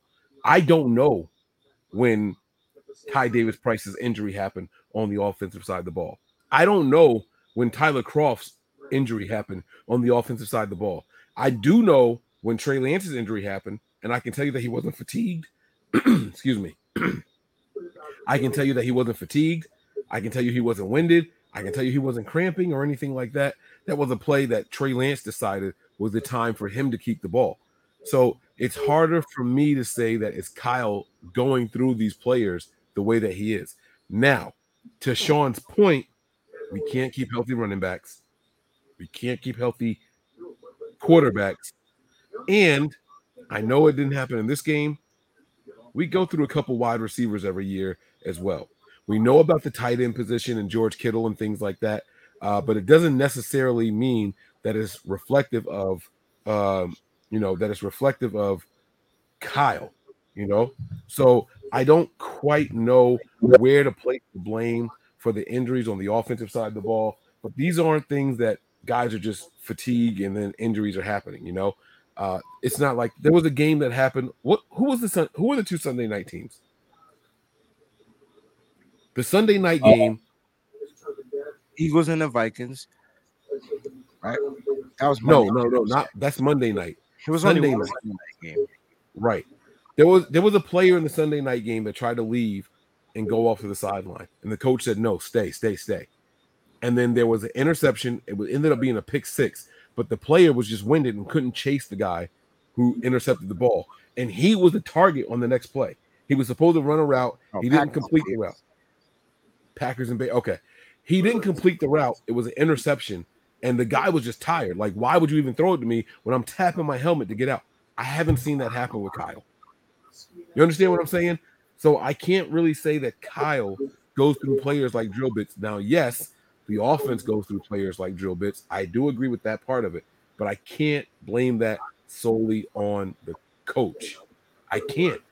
It's not a lot of soft tissue injuries like that happening for that side of the ball, in my opinion. Maybe I'm wrong. I don't have the numbers to back this up or anything like that. What are your guys' thoughts on it? Go away. Like I said, it ain't Kyle's fault. In the discussion, players get injured, they get injured. It has nothing to do with the head coach. Can the head coach go to the training staff and be like, "Hey, what the F are you doing? Why are my players keep getting injured?" Yes. And I'm sure that's something that he does. But at the end of the day, it comes down to the players, to the conditioning. And some of these injuries are just freaking like freaks of nature, bro. Like the Trey Lance injury, like it's one of them football injuries that can happen to anybody at any given moment. It could have happened to a running back, could have happened to an offensive lineman, it could have happened to anybody if they got their ankle landed on and rolled on. You know what I'm saying? And so remember when Jimmy got his high ankle sprain, it wasn't like his might have been intentional, but like not him getting it, but like a player actually taking it and rolling it and twisting it. Like this wasn't that. This wasn't with intent. This was just, yo, I'm going to make the tackle. I'm coming to help you make the tackle. And then bam, weight, gravity, force, boom, injury. So a lot of players do seem to be getting injured other than this 49ers regiment. We do lead the league in injuries. We have been leading the league in injuries for every season Kyle Shanahan has been head coach. It's so funny you say that. Someone's TV is on. I don't know whose TV I can hear right now, but someone's TV has got some audio I can hear. But it's funny you say that. I told you guys I did a Patreon for 40 minutes, and that was one of my main topics right there. It was that. I swear to God, Wayne, I swear to God, I'm not making this up. We talk about how in sync we are. It's like our periods are aligned or something, but it's crazy. I mentioned that in my Patreon rant tonight. It was that, this team has led the league in injuries since Kyle Shanahan and his staff have been here. But and could that it's not just them, because they've switched coaching staffs, strength and conditioning staffs. Okay, but this is why I like Sean's comment, because he's making us think outside the box. Could it be because of Kyle?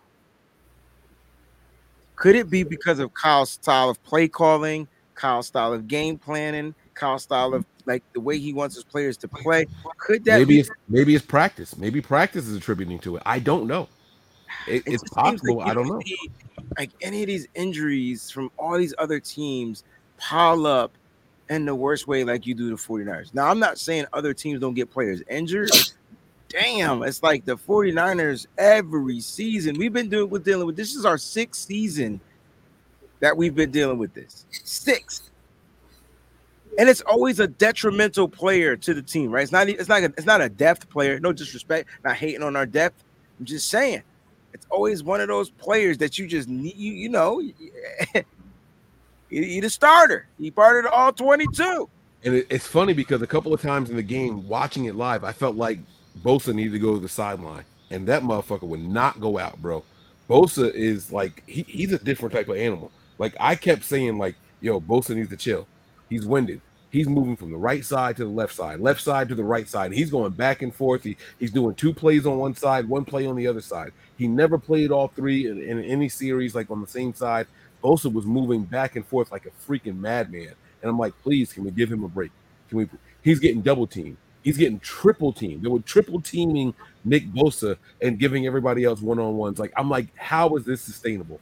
Nick Bosa can't keep going through this. And that man, he's a freaking machine. Now, again, that's the defense. That's not Kyle Shanahan. That's not the offense side of the ball. But that was the only player I saw where I felt that he needed a break. And Bosa wasn't tapping helmets. He wasn't saying, hey, I need to come out. Bosa was just, all right, next play. Here we go. He's just like it's something about them Bosa dudes. They are wired different. But, Tony, what are your thoughts on this, man? Never seen someone choke and blow it like our coach go through players like drill bits. You could take both comments there. Is Kyle a choke artist? And I got to be honest with you. I'm done talking about it. Huh? I'm done talking about it. I have nothing further to say about it. I'm just done talking about it because it's ridiculous. It absolutely is ridiculous. All right. No one has mentioned this. They got 12 fucking penalties versus the Bears. They got 1 this game. 1. No one is saying that. They dominate. They dominate Seattle at home for the first time in years. No one's saying that. Those were all coaching. Granted, Seattle's not the team they were. 100%. I'll give you that. But they beat Denver. They're coming in high. They were on a roll. They had momentum. They had confidence. And the 49ers just put the kibosh to them. Okay? After losing their starting quarterback. They shut them down defensively. No offensive touchdowns. I think they crossed the 50 twice. Okay? And you want to talk about coaching and balanced? How about these numbers for you? 184 passing, 189 rushing. You're not going to have a much more balanced attack than that. You're not. And you can call me a Shanahan homer. I don't give a shit. What this guy does, there's reasoning behind it. Is he perfect? No, he's not. I'll be the first to tell you he's not perfect. But to sit here and constantly put on him, oh, he's this. He got this one hurt. He's killing these guys. He's doing this. He's doing that. He sucks. He can't call a good game. Bro, the stats don't lie. The stats don't lie. 189 rushing and 184 passing. You're not going to get more balanced than that. 1 penalty from 12. Come on. I'm tired of the Kyle bashing. I talked about it. Everyone has their opinions. I understand that. You could talk your shit. That's fine. But we've been on this show for 2 hours, and it's been nothing but blaming Kyle. In the chat. Not here. In the chat. Yeah. In the chat. Let's be very, very clear what we're talking about. I don't think anybody here has actually said that Kyle Shanahan is at fault for the injury. Now, Wayne, I don't know if you feel that way. Let's just straight up ask you before we get to I said the 49ers Hive is next. But do you believe that the injury to our quarterback is the fault of Trey Lance? You can give me a simple yes or no. You can give me a yes or no with explanation, and then we'll go to Tony, and then we'll go to me. Do I think the injury of our quarterback is at fault because of Trey Lance or because of Kyle Shanahan? Because of Kyle Shanahan. Oh, you said Trey Lance. But anyway, no, I don't think it's Kyle's fault. I've been saying that this whole episode. It's just point blank period. Like injuries are going to happen in football. It's not the coach's fault that a player gets injured on a play call. That's not how football works. Coaches don't call plays and be like, yo, I'm gonna call this play, but you might get injured on this play. Now, that's not how you play fucking football. You call plays, you execute this play, you're gonna score a touchdown. That's the only thing I want to know. I want to hear from my coach. If I'm a player, coach, how are we gonna get in this end zone? Oh, run this fucking play the exactly way I say it, and then you'll get in the end zone. Trust me. Now, before Tony gives his answer here, I want to let you guys know tomorrow we have a bonus episode. We do Tuesdays, we do Thursdays here. But tomorrow we have a bonus episode previewing the game from the opponent's side. We have Benjamin Albright. If you guys don't know who Benjamin Albright is, why are you on Twitter? Benjamin Albright is somebody who is very tapped in with the NFL, with the Broncos. Yes, Benjamin Albright is a very, very good friend of the show. He will be on tomorrow night, so make sure you guys are locked in. I wanted to mention this earlier, but I forgot to. We're doing it now. So make sure you guys have your notifications turned on. He has not ironed down a time with me, so it is imperative that you guys have your notifications turned on for tomorrow night's show. Now, you can watch it on the rewatch, but I'm sure you guys are going to want to ask some questions during the live show. Make sure you guys have the notifications on. He is guaranteed to me, as of now, at this moment, that he will be on tomorrow night. So make sure you guys are locked in, all right? Tony, your thoughts on this, man? Kyle's fault. I'm lost. I'm sorry. Kyle's fault. No, it's not Kyle's fault. Oh my God. How I've seen all week, all since the game has been over. Oh my God, there's RG3 all over again. Kyle didn't really want RG3. He didn't really want Trey Lance. He wanted the other quarterback. He wanted the pocket passer. So he ruined Trey Lance. Can I ask you a question? RG3. Do you guys remember RG3's injury? Yes. What was it? I remember what the injury was or what he was doing to get injured. Both. Well, wasn't he tore his ACL running down the left sideline? I thought it was the right sideline. One of the sidelines, and someone took his leg right out. That's what it was. So can I ask you, how is that on Kyle Shanahan? Like, Kyle was supposed to know that there was going to be a defensive player that's going to come and try to take out your ACL. You get what I'm trying to say? Like, that's what people are thinking. Well, it depends on what they're talking. So in September of 2009, we talk about the main injury that got him hurt. The main one, the very first one. Well, that was 2009. You guys talking about? Oh no. You're talking about in the NFL. Yes. Whatever. He had a. Hear me out. He had a concussion in October 2012. We're not talking about the concussion, Mike. We're talking about the one where the LCL sprain in December. No, he tore his knee up. He took a direct hit to his right knee from the Baltimore defensive tackle, Haloti Ngata. He finished the game, but he was limping around. That's not the one you're talking about? No, he had an open path to the sideline. He was running down the field, and a guy came in. The wild card game. Huh? The wild card game. That's what you're talking about. The playoff game.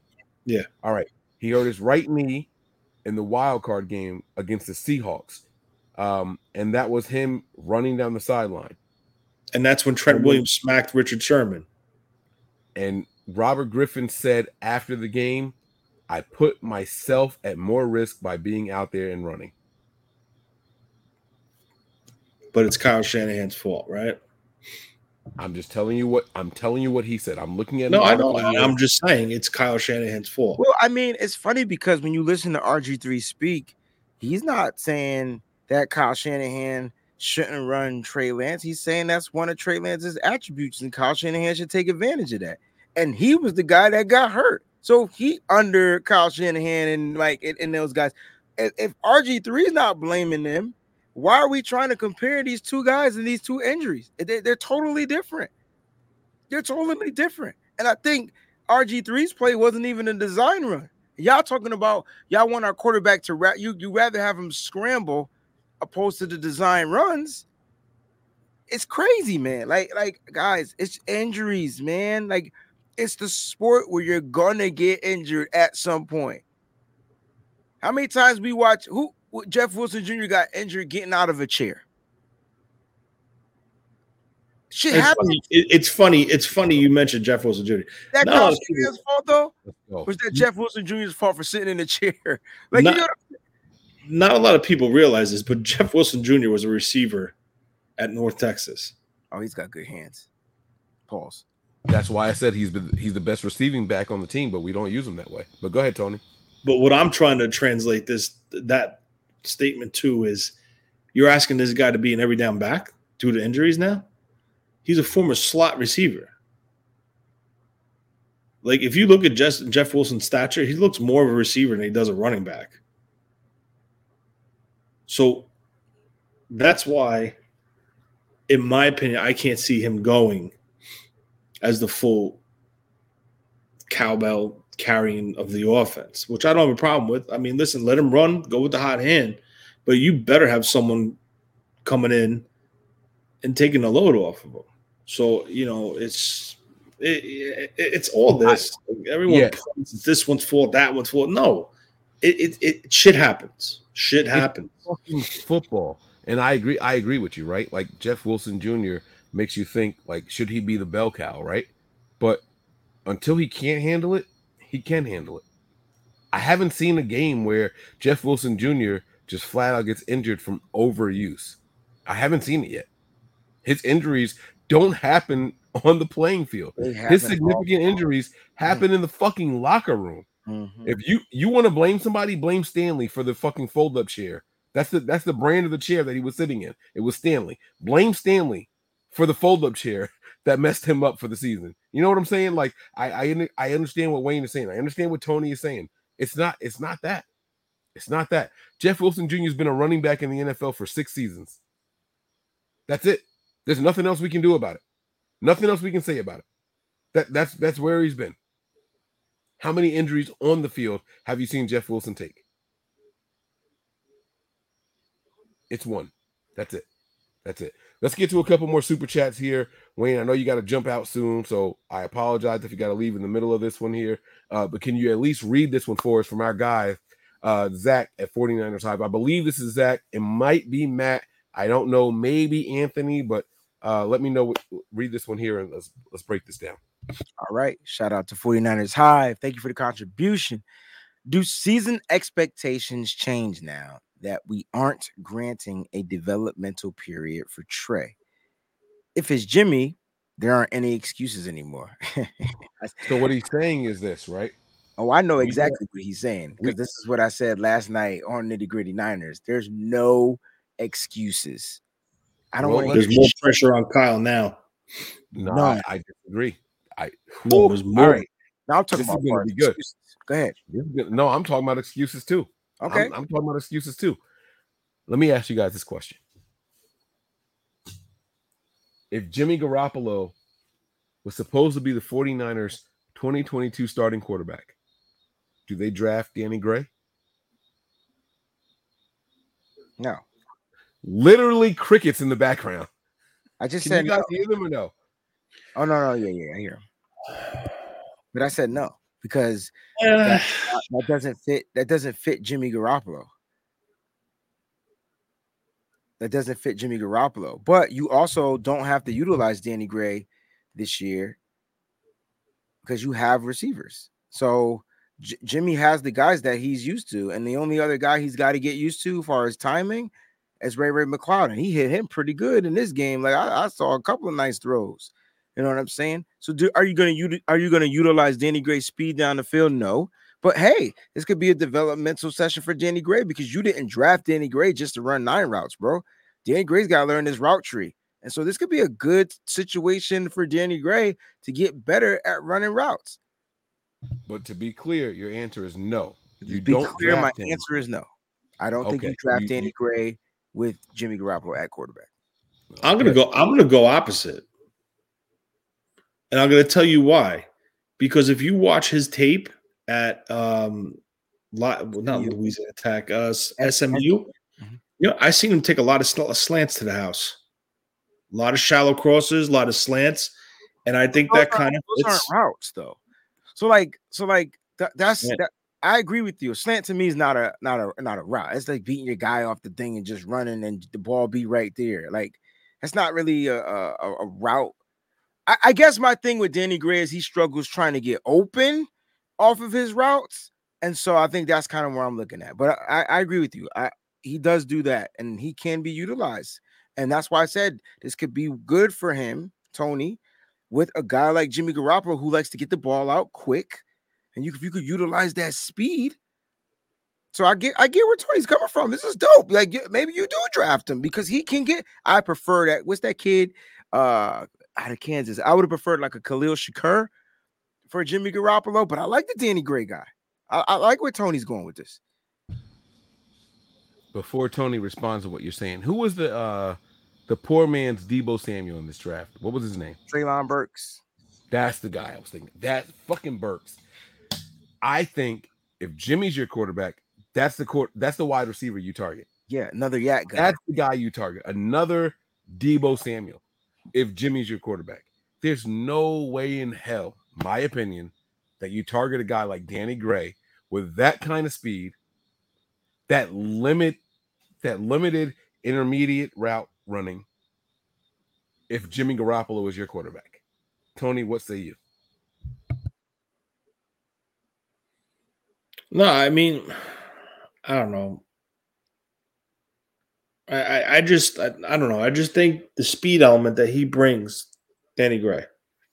I just feel the speed element that if they can get the ball in his hands quick, I think it's tough. And I'm not talking just slants. I mean, he could do a shallow crosser. He could do when Kyle comes out with the level concepts out of the shotgun. Get the ball out, get it to him quick, and let him just go downfield and see what they can get. I mean, and then eventually he could develop into a wide receiver.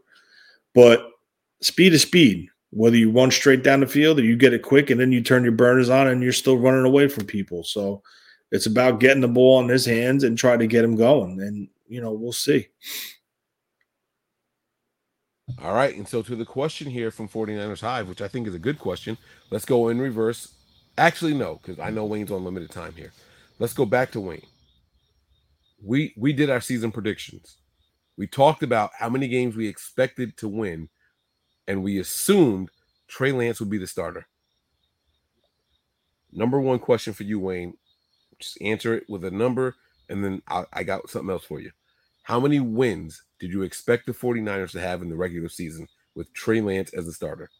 I can't remember if I said 12 or 13. It was one of those two numbers. Okay.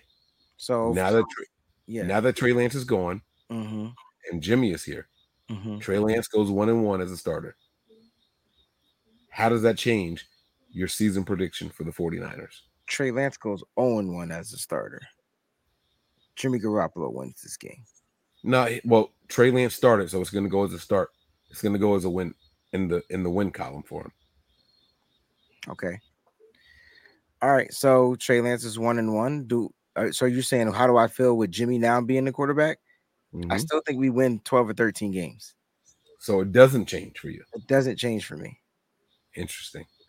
All right, Tony, what do you say? I say 11-6. Either way. So it doesn't change for you either.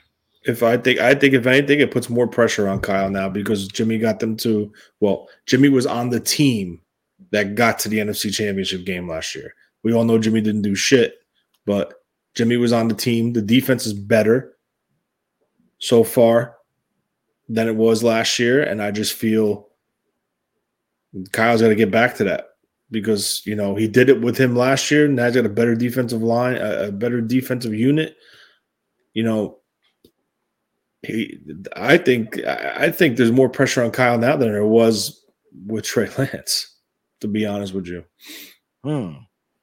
I agree with Tony as far as his perspective when it comes to why. Like, so look, I really thought that the defense can carry this team the majority of the season. I kept saying we had a top 2 defense. I'm not going to change that shit. I think it's number 1 or number 2. It's one of the two, right? And that's what I've been predicating my prediction based off of this defense. Now the defense is going to get better because they're going to get healthier players coming back, healthier starting level players to come back to the defense. So I'm only going to think that the defense is going to continue to ride this hot wave as long as they stay healthy. Now, as far as the quarterback, I felt like Trey Lance had the ability to help this team win these games. And I think that it's no different with Jimmy Garoppolo. Like, whatever quarterback you had plugged in here was going to be able to win and ride or predicated off what the defense was going to do. They're going to keep the games close. They're going to give you opportunities. Now the offense got to go out there and capitalize off them. We didn't get a chance to watch Trey Lance capitalize on offense, but we watched Jimmy Garoppolo just capitalize on offense. So I think that's what the plan was.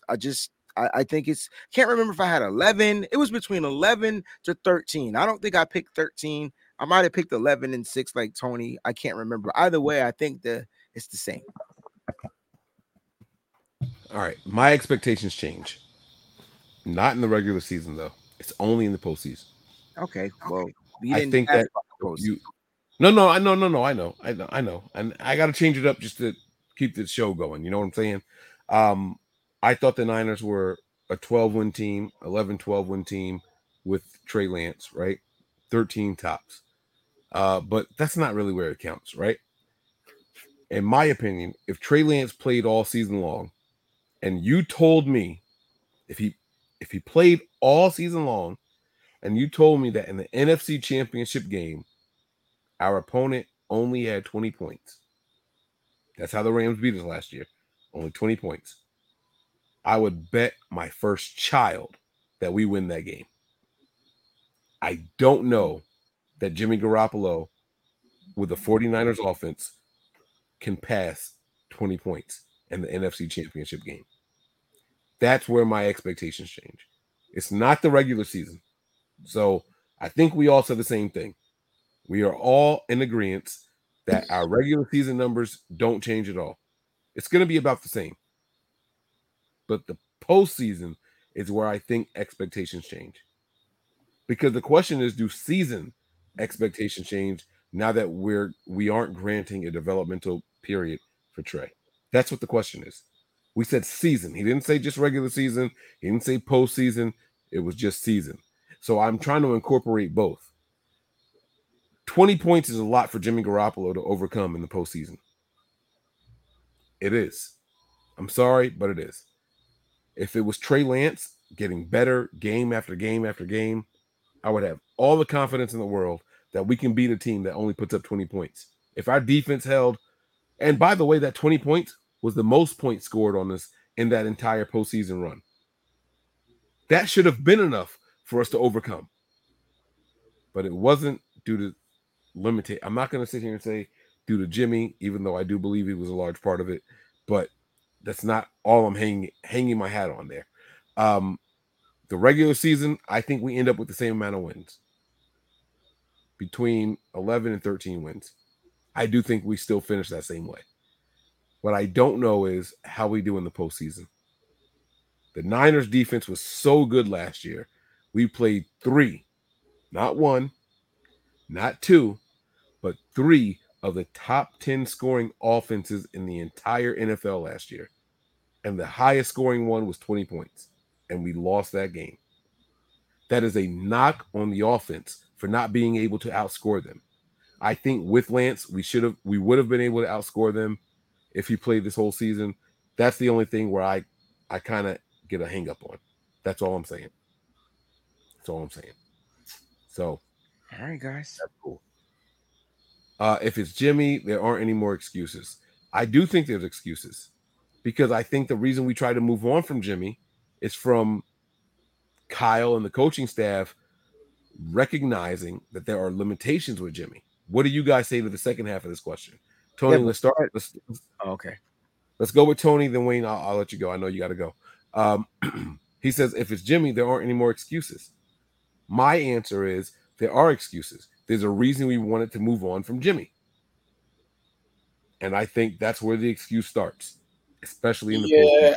I see what you're saying, but I think he's trying to – his point he's trying to say is if being that Jimmy's now back as the starter, this team should be back where they were, where they finished last year. There's no excuses on that point because they did it with – he has a better team this year than he did last year. So I think that's where he's trying to label the no excuses as. That's the way I see it. Yep, that's exactly what I was going to say. Jimmy has zero excuses. You got your team. You got your team back. Now go ahead and make it happen. And that's the no excuses. Jimmy has zero excuses. You're healthy. You're back on the team that you chose. Jimmy chose to be here. Don't act like the 49ers made Jimmy sign the contract for $6.5 million. Let's keep that shit 100, yo. Jimmy said he wanted to be here because this is where he felt like he would fit best. That's a Jimmy Garoppolo and a Don Yee situation. So that's Jimmy. So Jimmy has zero excuses. You chose to be here. You signed this contract. You signed to be a backup quarterback. You signed to be an insurance plan. Now we're trying to cash in. So now it's time for your ass to put up or shut up. There's zero excuses. And I think that's where our guys, Zach, Matt, or Anthony are coming from with that contribution. He has zero excuses. And you took those incentives. It's more than the contract. It's more than the basics of the contract. Correct. It's to make the bonus money. Yep. He made an extra $350,000 because not only did he play and take most of the snaps, we won the game. Mm-hmm. It's $250 for playing most of the snaps, another $100,000 every time we win a game. There's a reason he took the contract he did. Yeah, because he has to go out and play to earn, to prove to everybody he could do this shit. Exactly. So this is that the 49ers lit the fire under Jimmy ass by offering him this type of a contract. Now he has to go out and ball. And don't forget, y'all all forgetting that. Guess what this is? It's a contract year.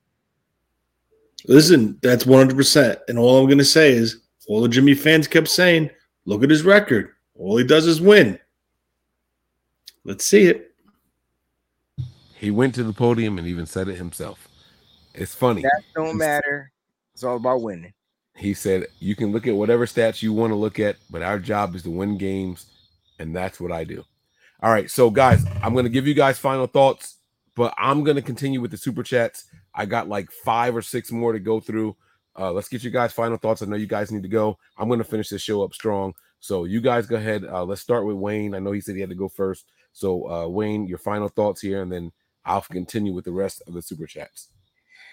I guess my final thoughts is for that. I just want the faithful to find a way to stay faithful, man. They call us faithful, so we got to figure it out. Like, this is adversity. This is when your faith is tried and tested.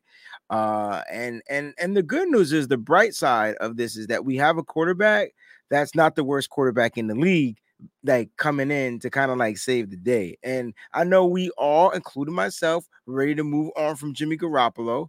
But I have to be the first one to say it. I'm glad that we didn't, because if not, it would be a different type of person into this situation, and then we would really be shitting this season. And then if you ask me if my expectations change if Brock Purdy was quarterback, I'd be like, oh, we going 2-15 or whatever. That's a difference. Like, you get what I'm saying? But with Jimmy Garoppolo, guys, look, he's not the greatest, right? But he's not the worst. All right. And so it is what it is. We know what we got with Jimmy Garoppolo. Let's see if he can go out there and prove everybody wrong. And that sometimes you need that fire lit in your ass to go out there and prove everybody wrong, because everybody's doubting him. We're doubting him.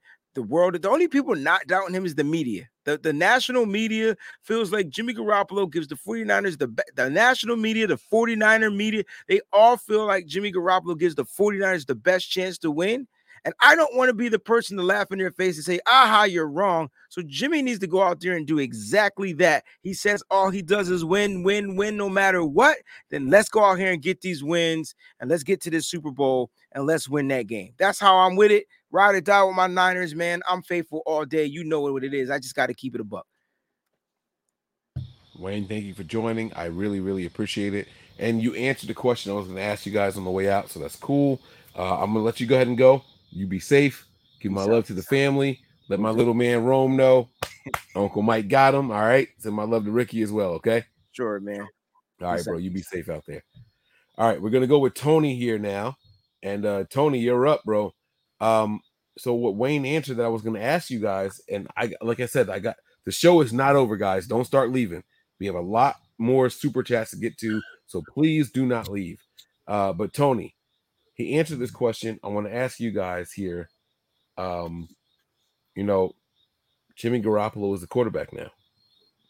This is what we're facing here. Are you happy now that the Niners kept Jimmy?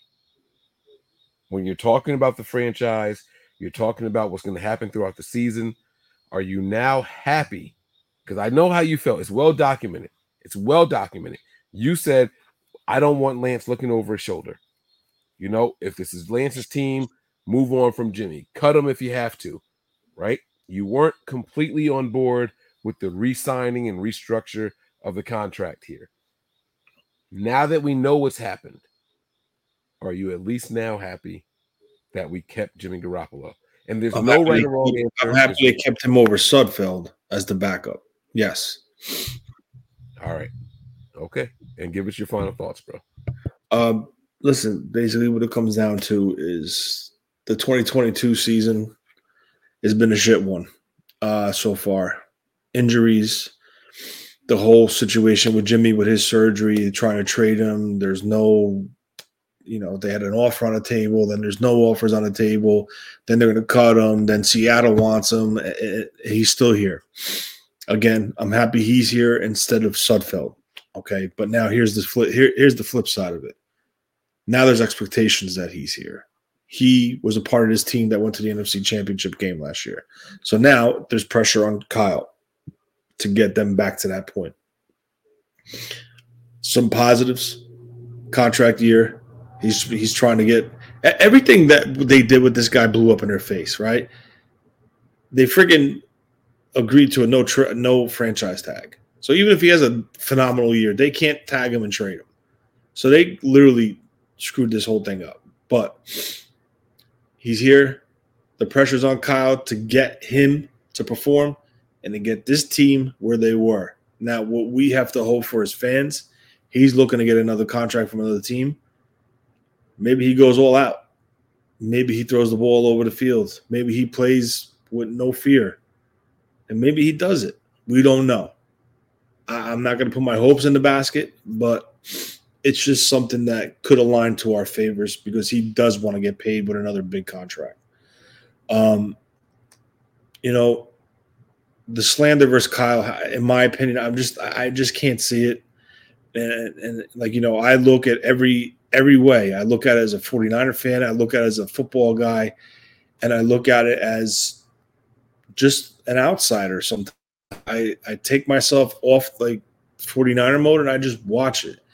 And the creativity in his offense and how he designs things and how his theories are. Is he perfect? No, he's not perfect. I know everyone's in here saying, oh, well, he blew the Super Bowl. Well, that's an argument that we could have. It's not 100% on him, but we could talk about that another time. But Kyle has to get this team to the playoffs because he proved he did it last year. This team's better this year. They have more weapons on offense. I think the offensive line can actually turn out to be a strength of this team, believe it or not, by the end of the year. And I think this defense is going to be better than the 19 defense if everyone stays healthy. I like what I'm seeing from this team playing as a unit. They corrected the stupid penalties, the late hits, and all that shit. One penalty last week, it's all positive. Like, let this guy do what he does. Stop putting the target on his back and stop blaming him for every little thing. Right? Trey Lance, everyone kept saying, why do you run up the middle, design runs? Well, what happens if Kyle ran a bootleg, a naked bootleg, action to the left, roll him to the right, and he's running for the pylon, and then, like, you know, he just pushes off and he blows his ACL. Is that Kyle's fault? Well, he ran him. Well, he ran a naked bootleg. So take it back to the whole draft process. He wanted to play 11-on-11 football. Trey Lance gives you the opportunity to play 11-on-11 football. So why are we shocked that it's this way? And to be clear, there was only 2 guys in this entire draft that gave you that option. Yes. That we got Trey Lance. It was Fields or Lance. And the Niners chose to go with the more cerebral guy in Lance. 100%. They chose to go with the guy who is the workaholic, the guy who is addicted to studying. And who's more prepared in a pro-style offense. Exactly. I just wanted to put that in there. I think the slander as far as that has to stop. If the Niners do make it to the Super Bowl and win it, it's not going to be because of Jimmy Garoppolo. It's going to be because this team as a 53. And it's going to be the offense as all 11. And it's going to be the defense as all 11. It's going to be all 22 starters. It's going to be all 25 starters that get it to this team, get this team to the Super Bowl win. And it's going to be Kyle Shanahan. Now, just one thing, and I'm going to take it back far.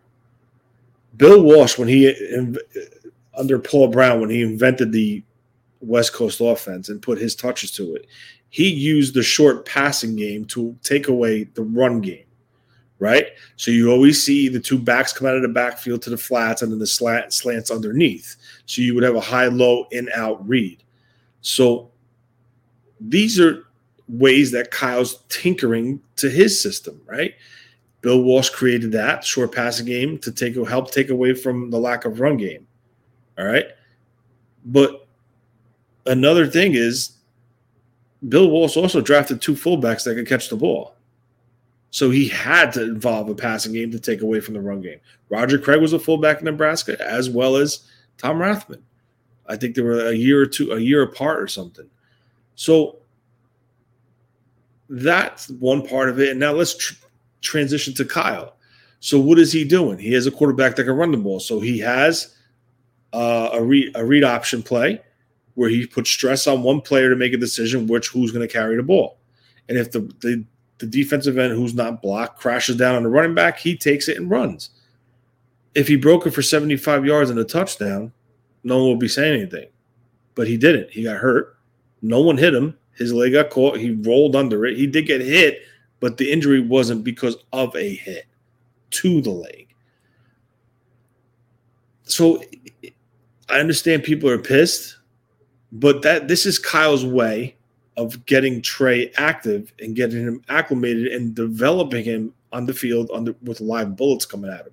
He's running the ball, right? Kyle said it. He wants to run the ball every play. Why? Because his offense is based off the run game, which sets up the play action pass.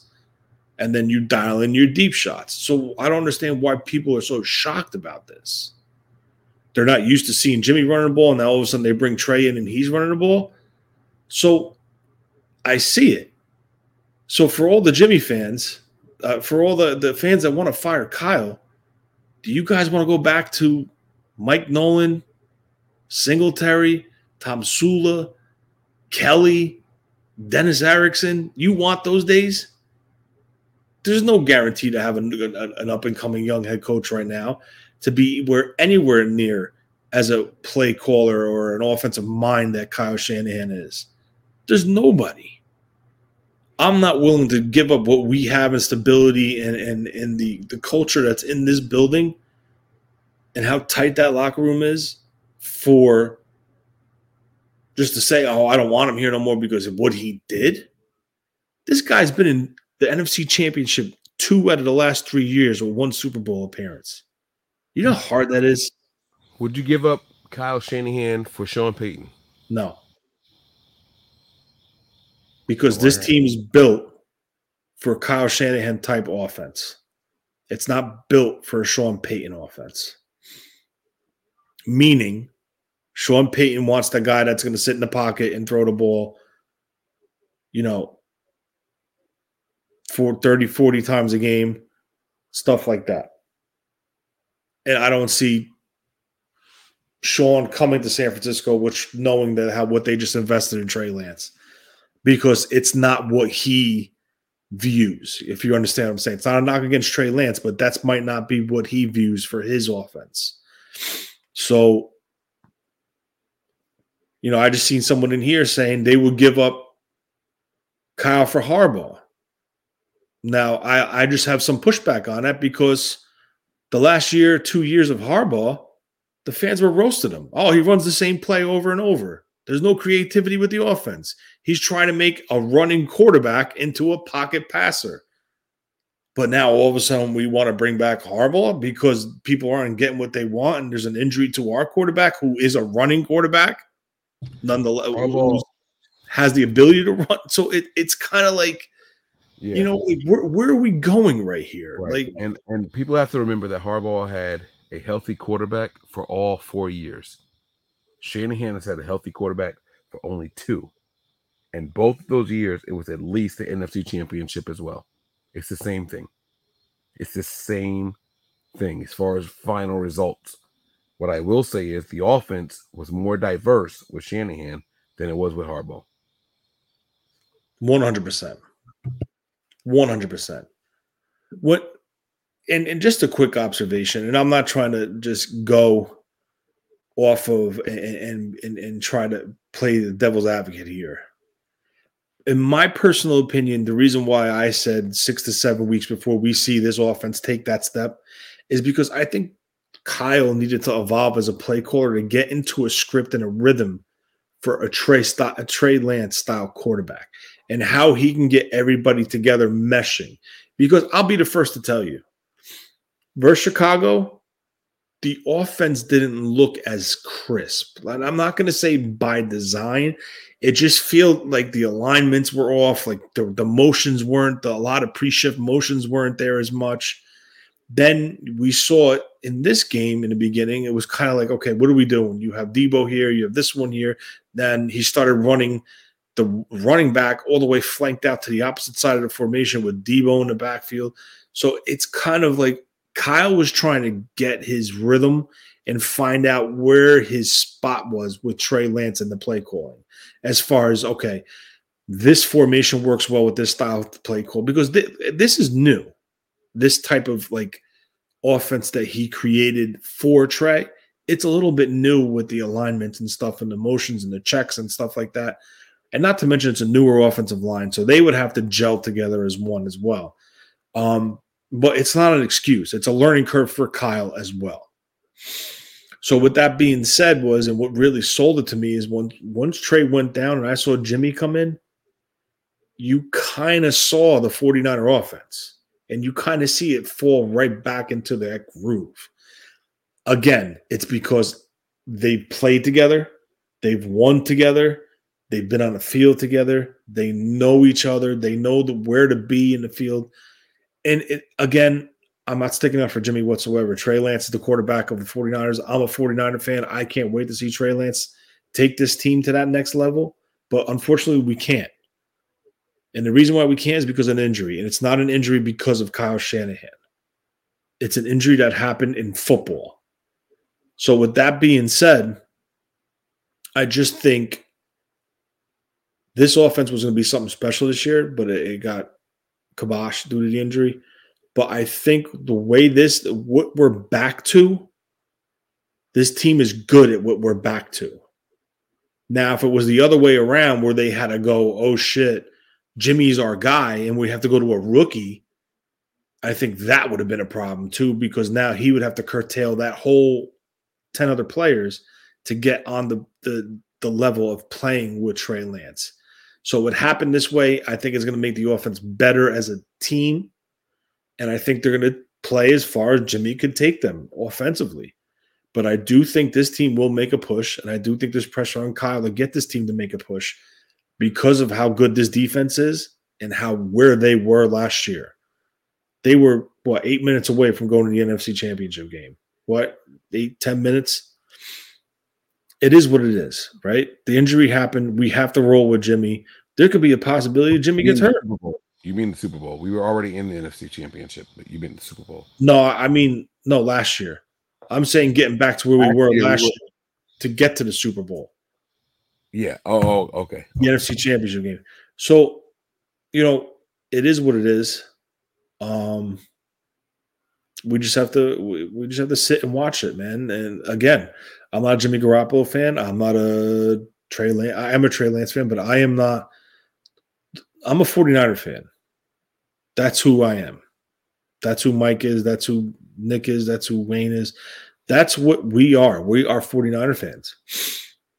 So we're going to cheer for this team, whether it's Purdy, whether it's Jimmy, whether it's Trey. And if Jimmy gets hurt, he's going to put Purdy out there. And we're going to see what Purdy could do. So it is what it is. But, you have to adjust. For sure. I, for one, hopes and believes that Trey Lance will be back this regular season. I'm not going to put words in anybody else's mouth. I want to see the development of Trey Lance. I saw major adjustments from the Bears game to just the first quarter with Trey Lance and this game. It was not the same offense. It was not the same game plan, not the same scheme. I really, really liked what I saw from this team. The difference in the two games was phenomenal. Tony, you don't have to leave right now. You can leave whenever you want. I'm going to continue with the super chats. You can stay. You can go. Whenever you decide to drop out, you just go ahead and drop out. But thank you for jumping in. Thank you, Breezy, for jumping in. I appreciate you guys. I hope you guys feel better. I hope you guys get some rest. And salute and respect, love, and appreciation to you guys and your families. All right? The significant others and the children. I appreciate you guys. I'm going to bed.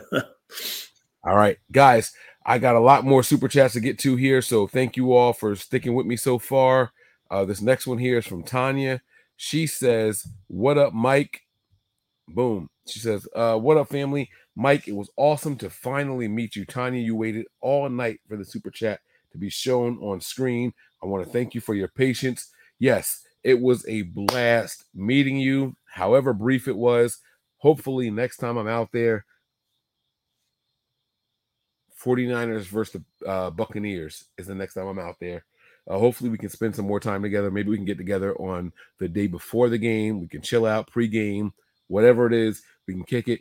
You guys, Tanya Seau, phenomenal human being, 100%. Great person, even better soul, like just the spirit of this person. When you walk into a circle, you can just feel certain people's auras, and hers is A+. It's all the way at the top. I absolutely loved it. I truly and sincerely enjoyed it. Tanya, thank you so much for just the couple of seconds that I had to enjoy your presence. I really do appreciate it, and I'm looking forward to the next time. She was phenomenal. I met a lot of good people out there. I saw a lot of good people out there. You guys were fantastic.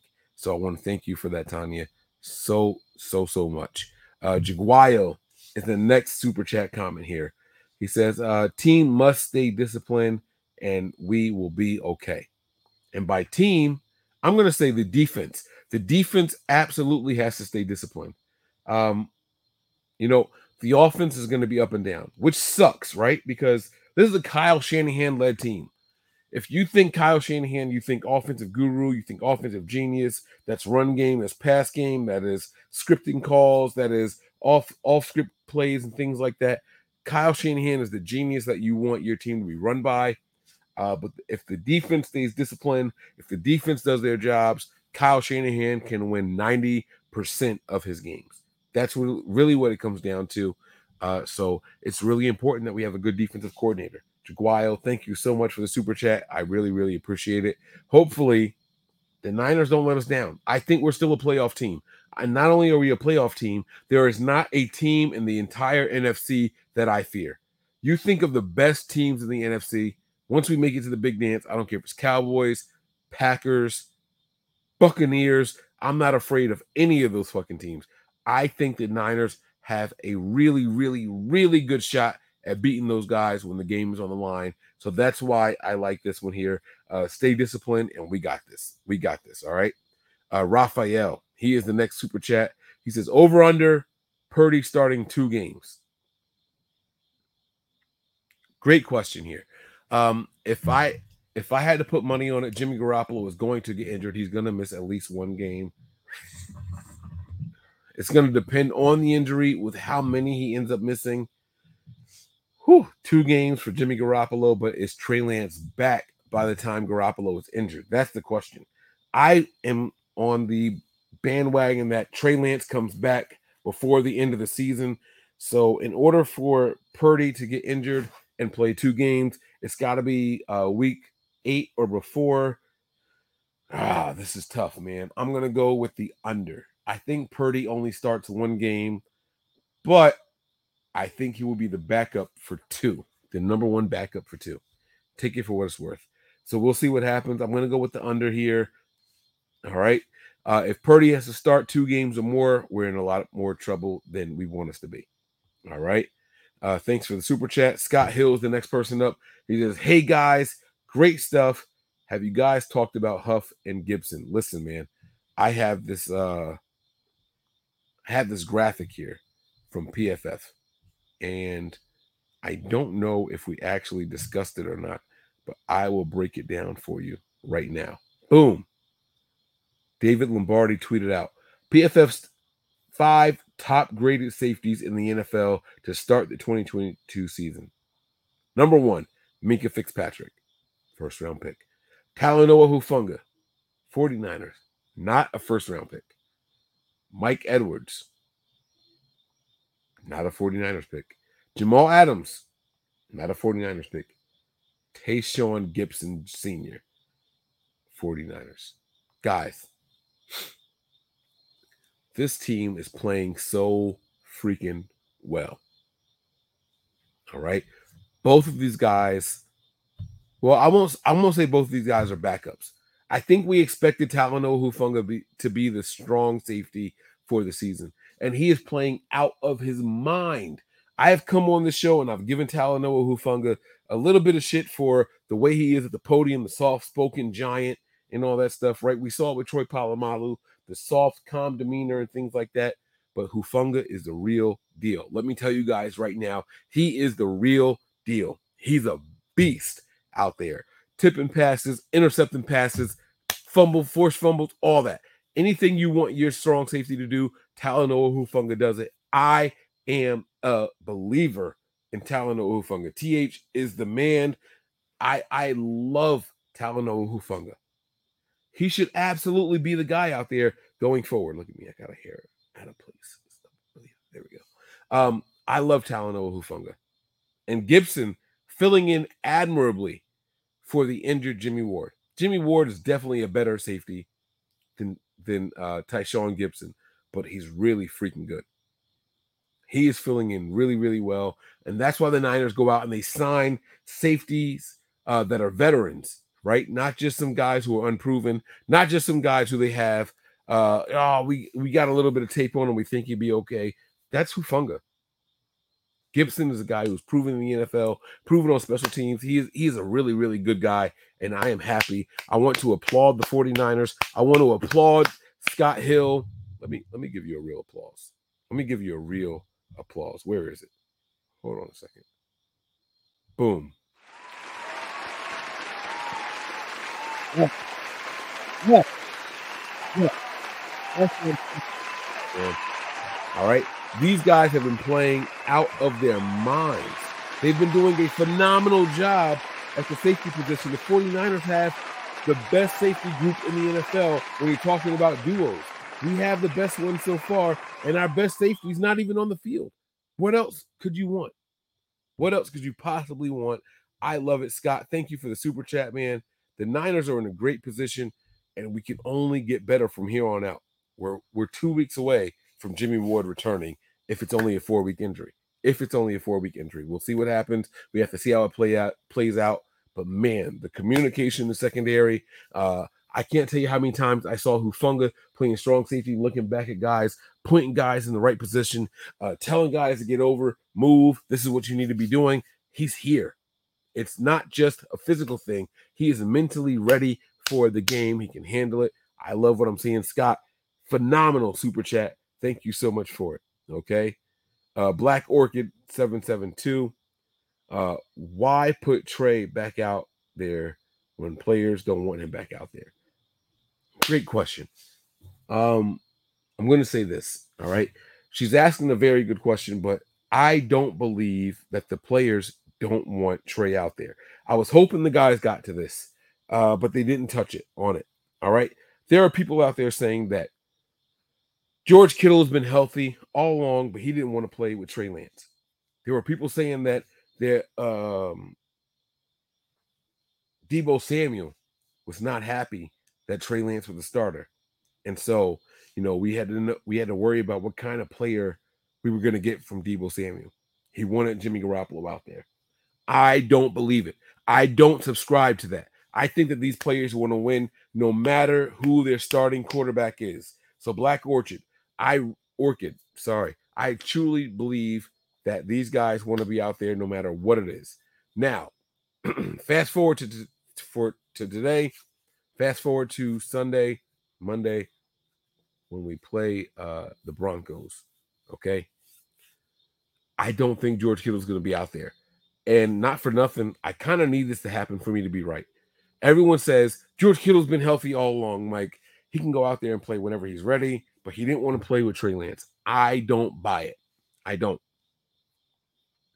I think this team wants to go out there. They want to win. They want to be a part of the winning culture here in San Francisco. I think the guys with the C on their chest, the captains, George Kittle being one of them, is someone that they are people who deserve it. I don't think they're going to isolate individual players.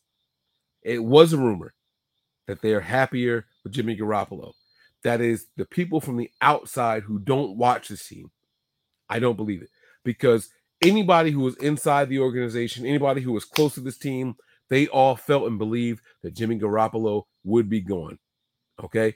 I am a person who said, if it was up to me, I would keep Jimmy, I would restructure his contract, sign him as a backup, and keep him here.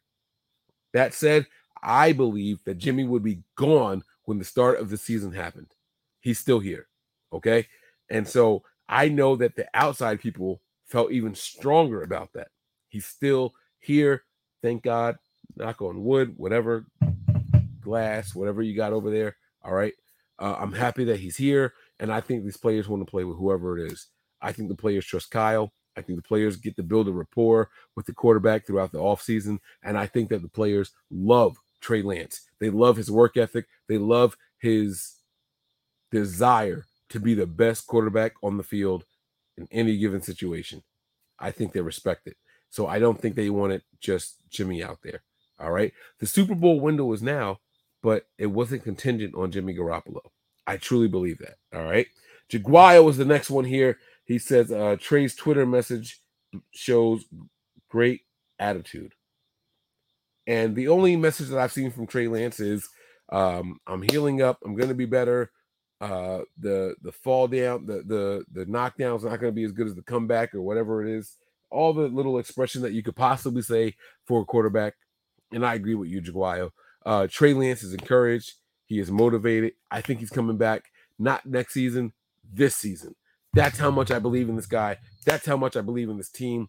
I think that Trey Lance is coming back, and there's not a damn thing anybody can do to stop him. All right?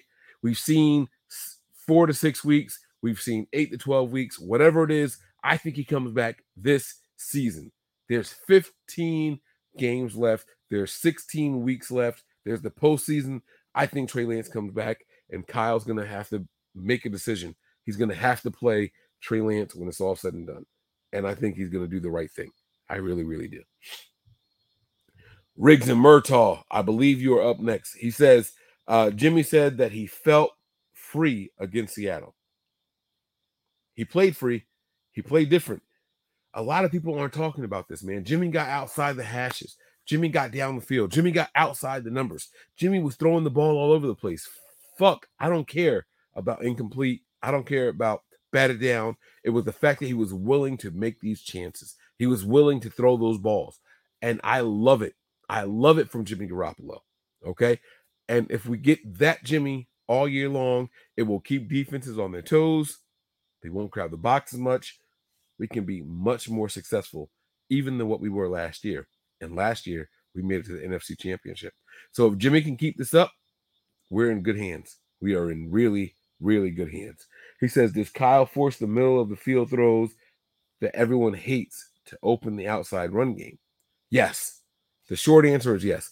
Kyle does game plan that way. He will do certain things in the first quarter to open up things later on in the game. We got to be patient, though, guys. All right? We have to be patient. Kyle Shanahan is a well-calculated offensive coordinator. He is a well-calculated head coach. He's going to do what's best for his players. He's going to do what's best for everybody, individually and everybody as a team, as a unit. So he will set some things up. He will do a lot of the stuff in one area of the field in the first half, not just the first quarter, in the first half to set things up later on. Get teams thinking, I'm going to do this, and then later on, boom, hit them with the kibosh and switch it up. So, Riggs, I really appreciate your super chat. Thank you so much for it. Airplane mode is next. I don't know how you have reception if you're in airplane mode. He says, and I quote, I mean, Shanahan accountable for anything? Y'all giving him a pass. He's a great play designer, not play caller. We talked about this ad nauseum tonight in tonight's show. Wayne gave his thoughts. Tony gave his thoughts, our resident GM. I gave my thoughts. I think Shanahan is phenomenal at all the above. Okay? If you want to talk about player management, managing men, maybe I would agree with you. But as far as a play caller, accountability, Shanahan takes it right there on the chin. He doesn't run from it. He doesn't duck from it. Kyle Shanahan is a really, really, really good head coach. Kyle Shanahan is an even better offensive coordinator. We just got to stay patient, guys. We have to stay patient. Look at the score after the first quarter. Look at the score at the end of the game. That's Kyle. Okay? That's all I'm going to say. That's Kyle. Bailey Aust. Thank you for the super chat. They say here, after Trey gets back healthy, someone hire Jordan Palmer and Chris Hess to help Lance with throwing motion. Chris Hess is a baseball player. I'm not 100% sure who Jordan Palmer is. I wish I had Wayne here. I wish I had Tony here to know exactly who these people are. I'm not going to Google them now, but next show, maybe on Patreon, I'll do a breakdown of who they are. But I can say this with confidence. Chris Hess was a good baseball player. I don't know if he's in the coaching. Maybe he is. You might know a little bit more than me about that. But I'm not trying to change Trey Lance this season. Maybe in the offseason. But when he's healthy, which should be around week 15 or so, I'm not trying to change anything. I want this guy to go out there with confidence. I want him to go out there thinking that he knows what the offensive game plan is, and I want him to execute. I don't want to see changes. Not in the middle of the season. I don't care that he's sitting for that long. I don't want to see it. So that's just my personal opinion. Know the playbook. Know your players. Get out there and execute. We'll see what happens. But thank you so much for the super chat, educating us. You give me something to look up. I have to find out who Jordan Palmer is. I do. I don't know who Jordan Palmer is, so thank you for that. Jaguayo is back again at NBN. Trey Twitter message shows he has great attitude. This is a phenomenal way to end the show. This is a great comment to wrap the show up on. All right. After Trey Lance's injury, he shows a picture of him in the boot with the cast on. He's in bed. He's smiling. He got the thumbs up. He's giving the peace, all that shit. Whatever it is he's doing with his hands, I don't fucking know. I don't remember. I will be back. This will not break me. I'm paraphrasing, guys. I'm telling you guys what I felt from reading the message. This will not break me. This will not stop me. This will not discourage me. I'm going to be back better than what I was, than what you last saw. That's all you can ask for. That is all you can ask for in a player, to keep that mindset. The mind is 80% of the battle. You get the mind right, the body will follow. You hear people say all the time, you kill the head, you take off the head, the body will die. That is true. It works in reverse. The mind is the most powerful muscle in the entire body. It can dictate what the rest of the muscles in the body does. So I like this from Trey Lance. Jaguar, you are absolutely correct. Trey Lance went out there. He made it very, very clear that he's going to be, focused. He's going to go out there and try to make sure that we bring home a little bit more. It's not just going to be, oh, well, let's see what Jimmy does for us and we're going to go home from there. That's not how he feels. That is not how he feels. I'm going to come back. Not only am I going to come back, I'm going to be better. Not only am I going to be better, I'm going to be mentally prepared as well. What more could you want from a quarterback? What more could you want from any player at any position on the field? If we get half of that from Jason Verrett, we got a top 10 corner. If we get half of that from Jimmy Ward, we have a top 10 safety. Now add that to the mix. Tyshawn Gibson, already a top 5 according to PFF. Talanoa Hufanga is already a top 5 according to PFF. And those guys weren't even the starters. Hufanga was, but Gibson wasn't. Imagine what it could be. Imagine what it could look like. I'm freaking excited. I love it. I love it for the team. I love it for the faithful. I love it for the haters. Keep hating. We're here. We're going to be all right. We are going to be all right. Jaguar has 2 more super chats here. Let me get to them. He says, MB Niners and Mike, you and family, stay blessed. Thank you so much for the well wishes. I hope we stay blessed. I hope we stay good. I hope we stay positive. And hopefully we can continue to encourage everybody out there. You guys have been absolutely phenomenal. All right. And he's got one more here. He says, we just have to feel lucky we have Jimmy G. No suds. Listen, I said it from the moment we drafted Trey Lance. My ideal situation was to start this guy when he's ready, restructure Jimmy for a backup, and that's where we are. It's literally where we are.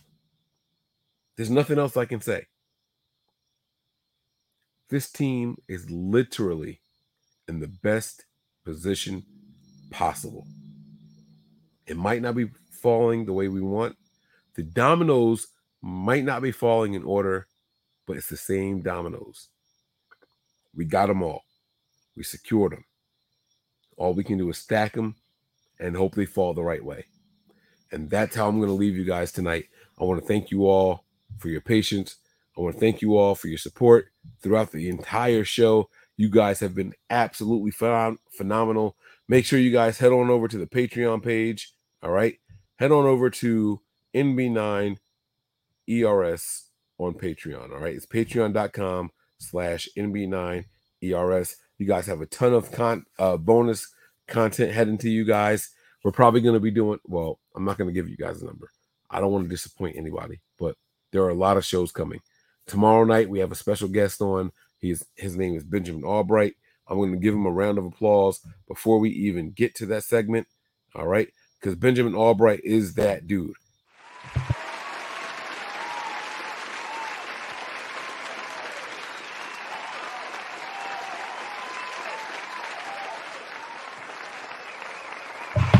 If you don't know who he is, get familiar with him now. Benjamin Albright is that guy. All right. For all the haters out there saying that it's Trey versus Jimmy or Jimmy versus Trey, we have to cut that shit out. I am booing you guys. Right? We are one team. We are one team. We have to unite. Do not let the national media put a wedge between us. That is their job. Their job is to generate clicks, generate interactions, generate impressions. Don't give it to them. All right? You see negativity, ignore that shit. Don't retweet it. Don't comment. Don't reply. Don't quote tweet. Let that shit go, guys. We are doing this because we are the most easily provoked fan base in the entire NFL. Don't give it to them, all right? 49ers went out there last week. We scored touchdown, touchdown.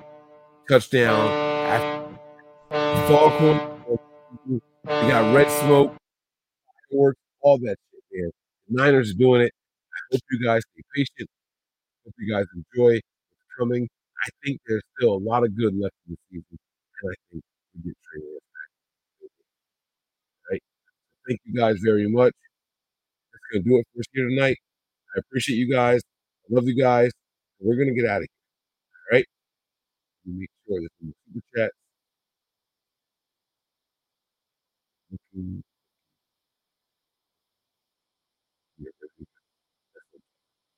guys so much. All right. That's gonna do it for us here tonight. Prepare for glory. Anticipate pain. Always remain faithful. We're out of here.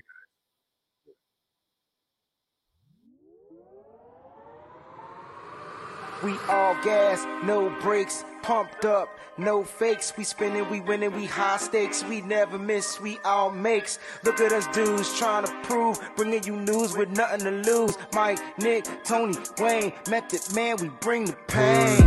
Hey, see, I'ma confess it. We under the pressure. If you looking to find us, we them nothing but Niners. We nothing but Niners. We nothing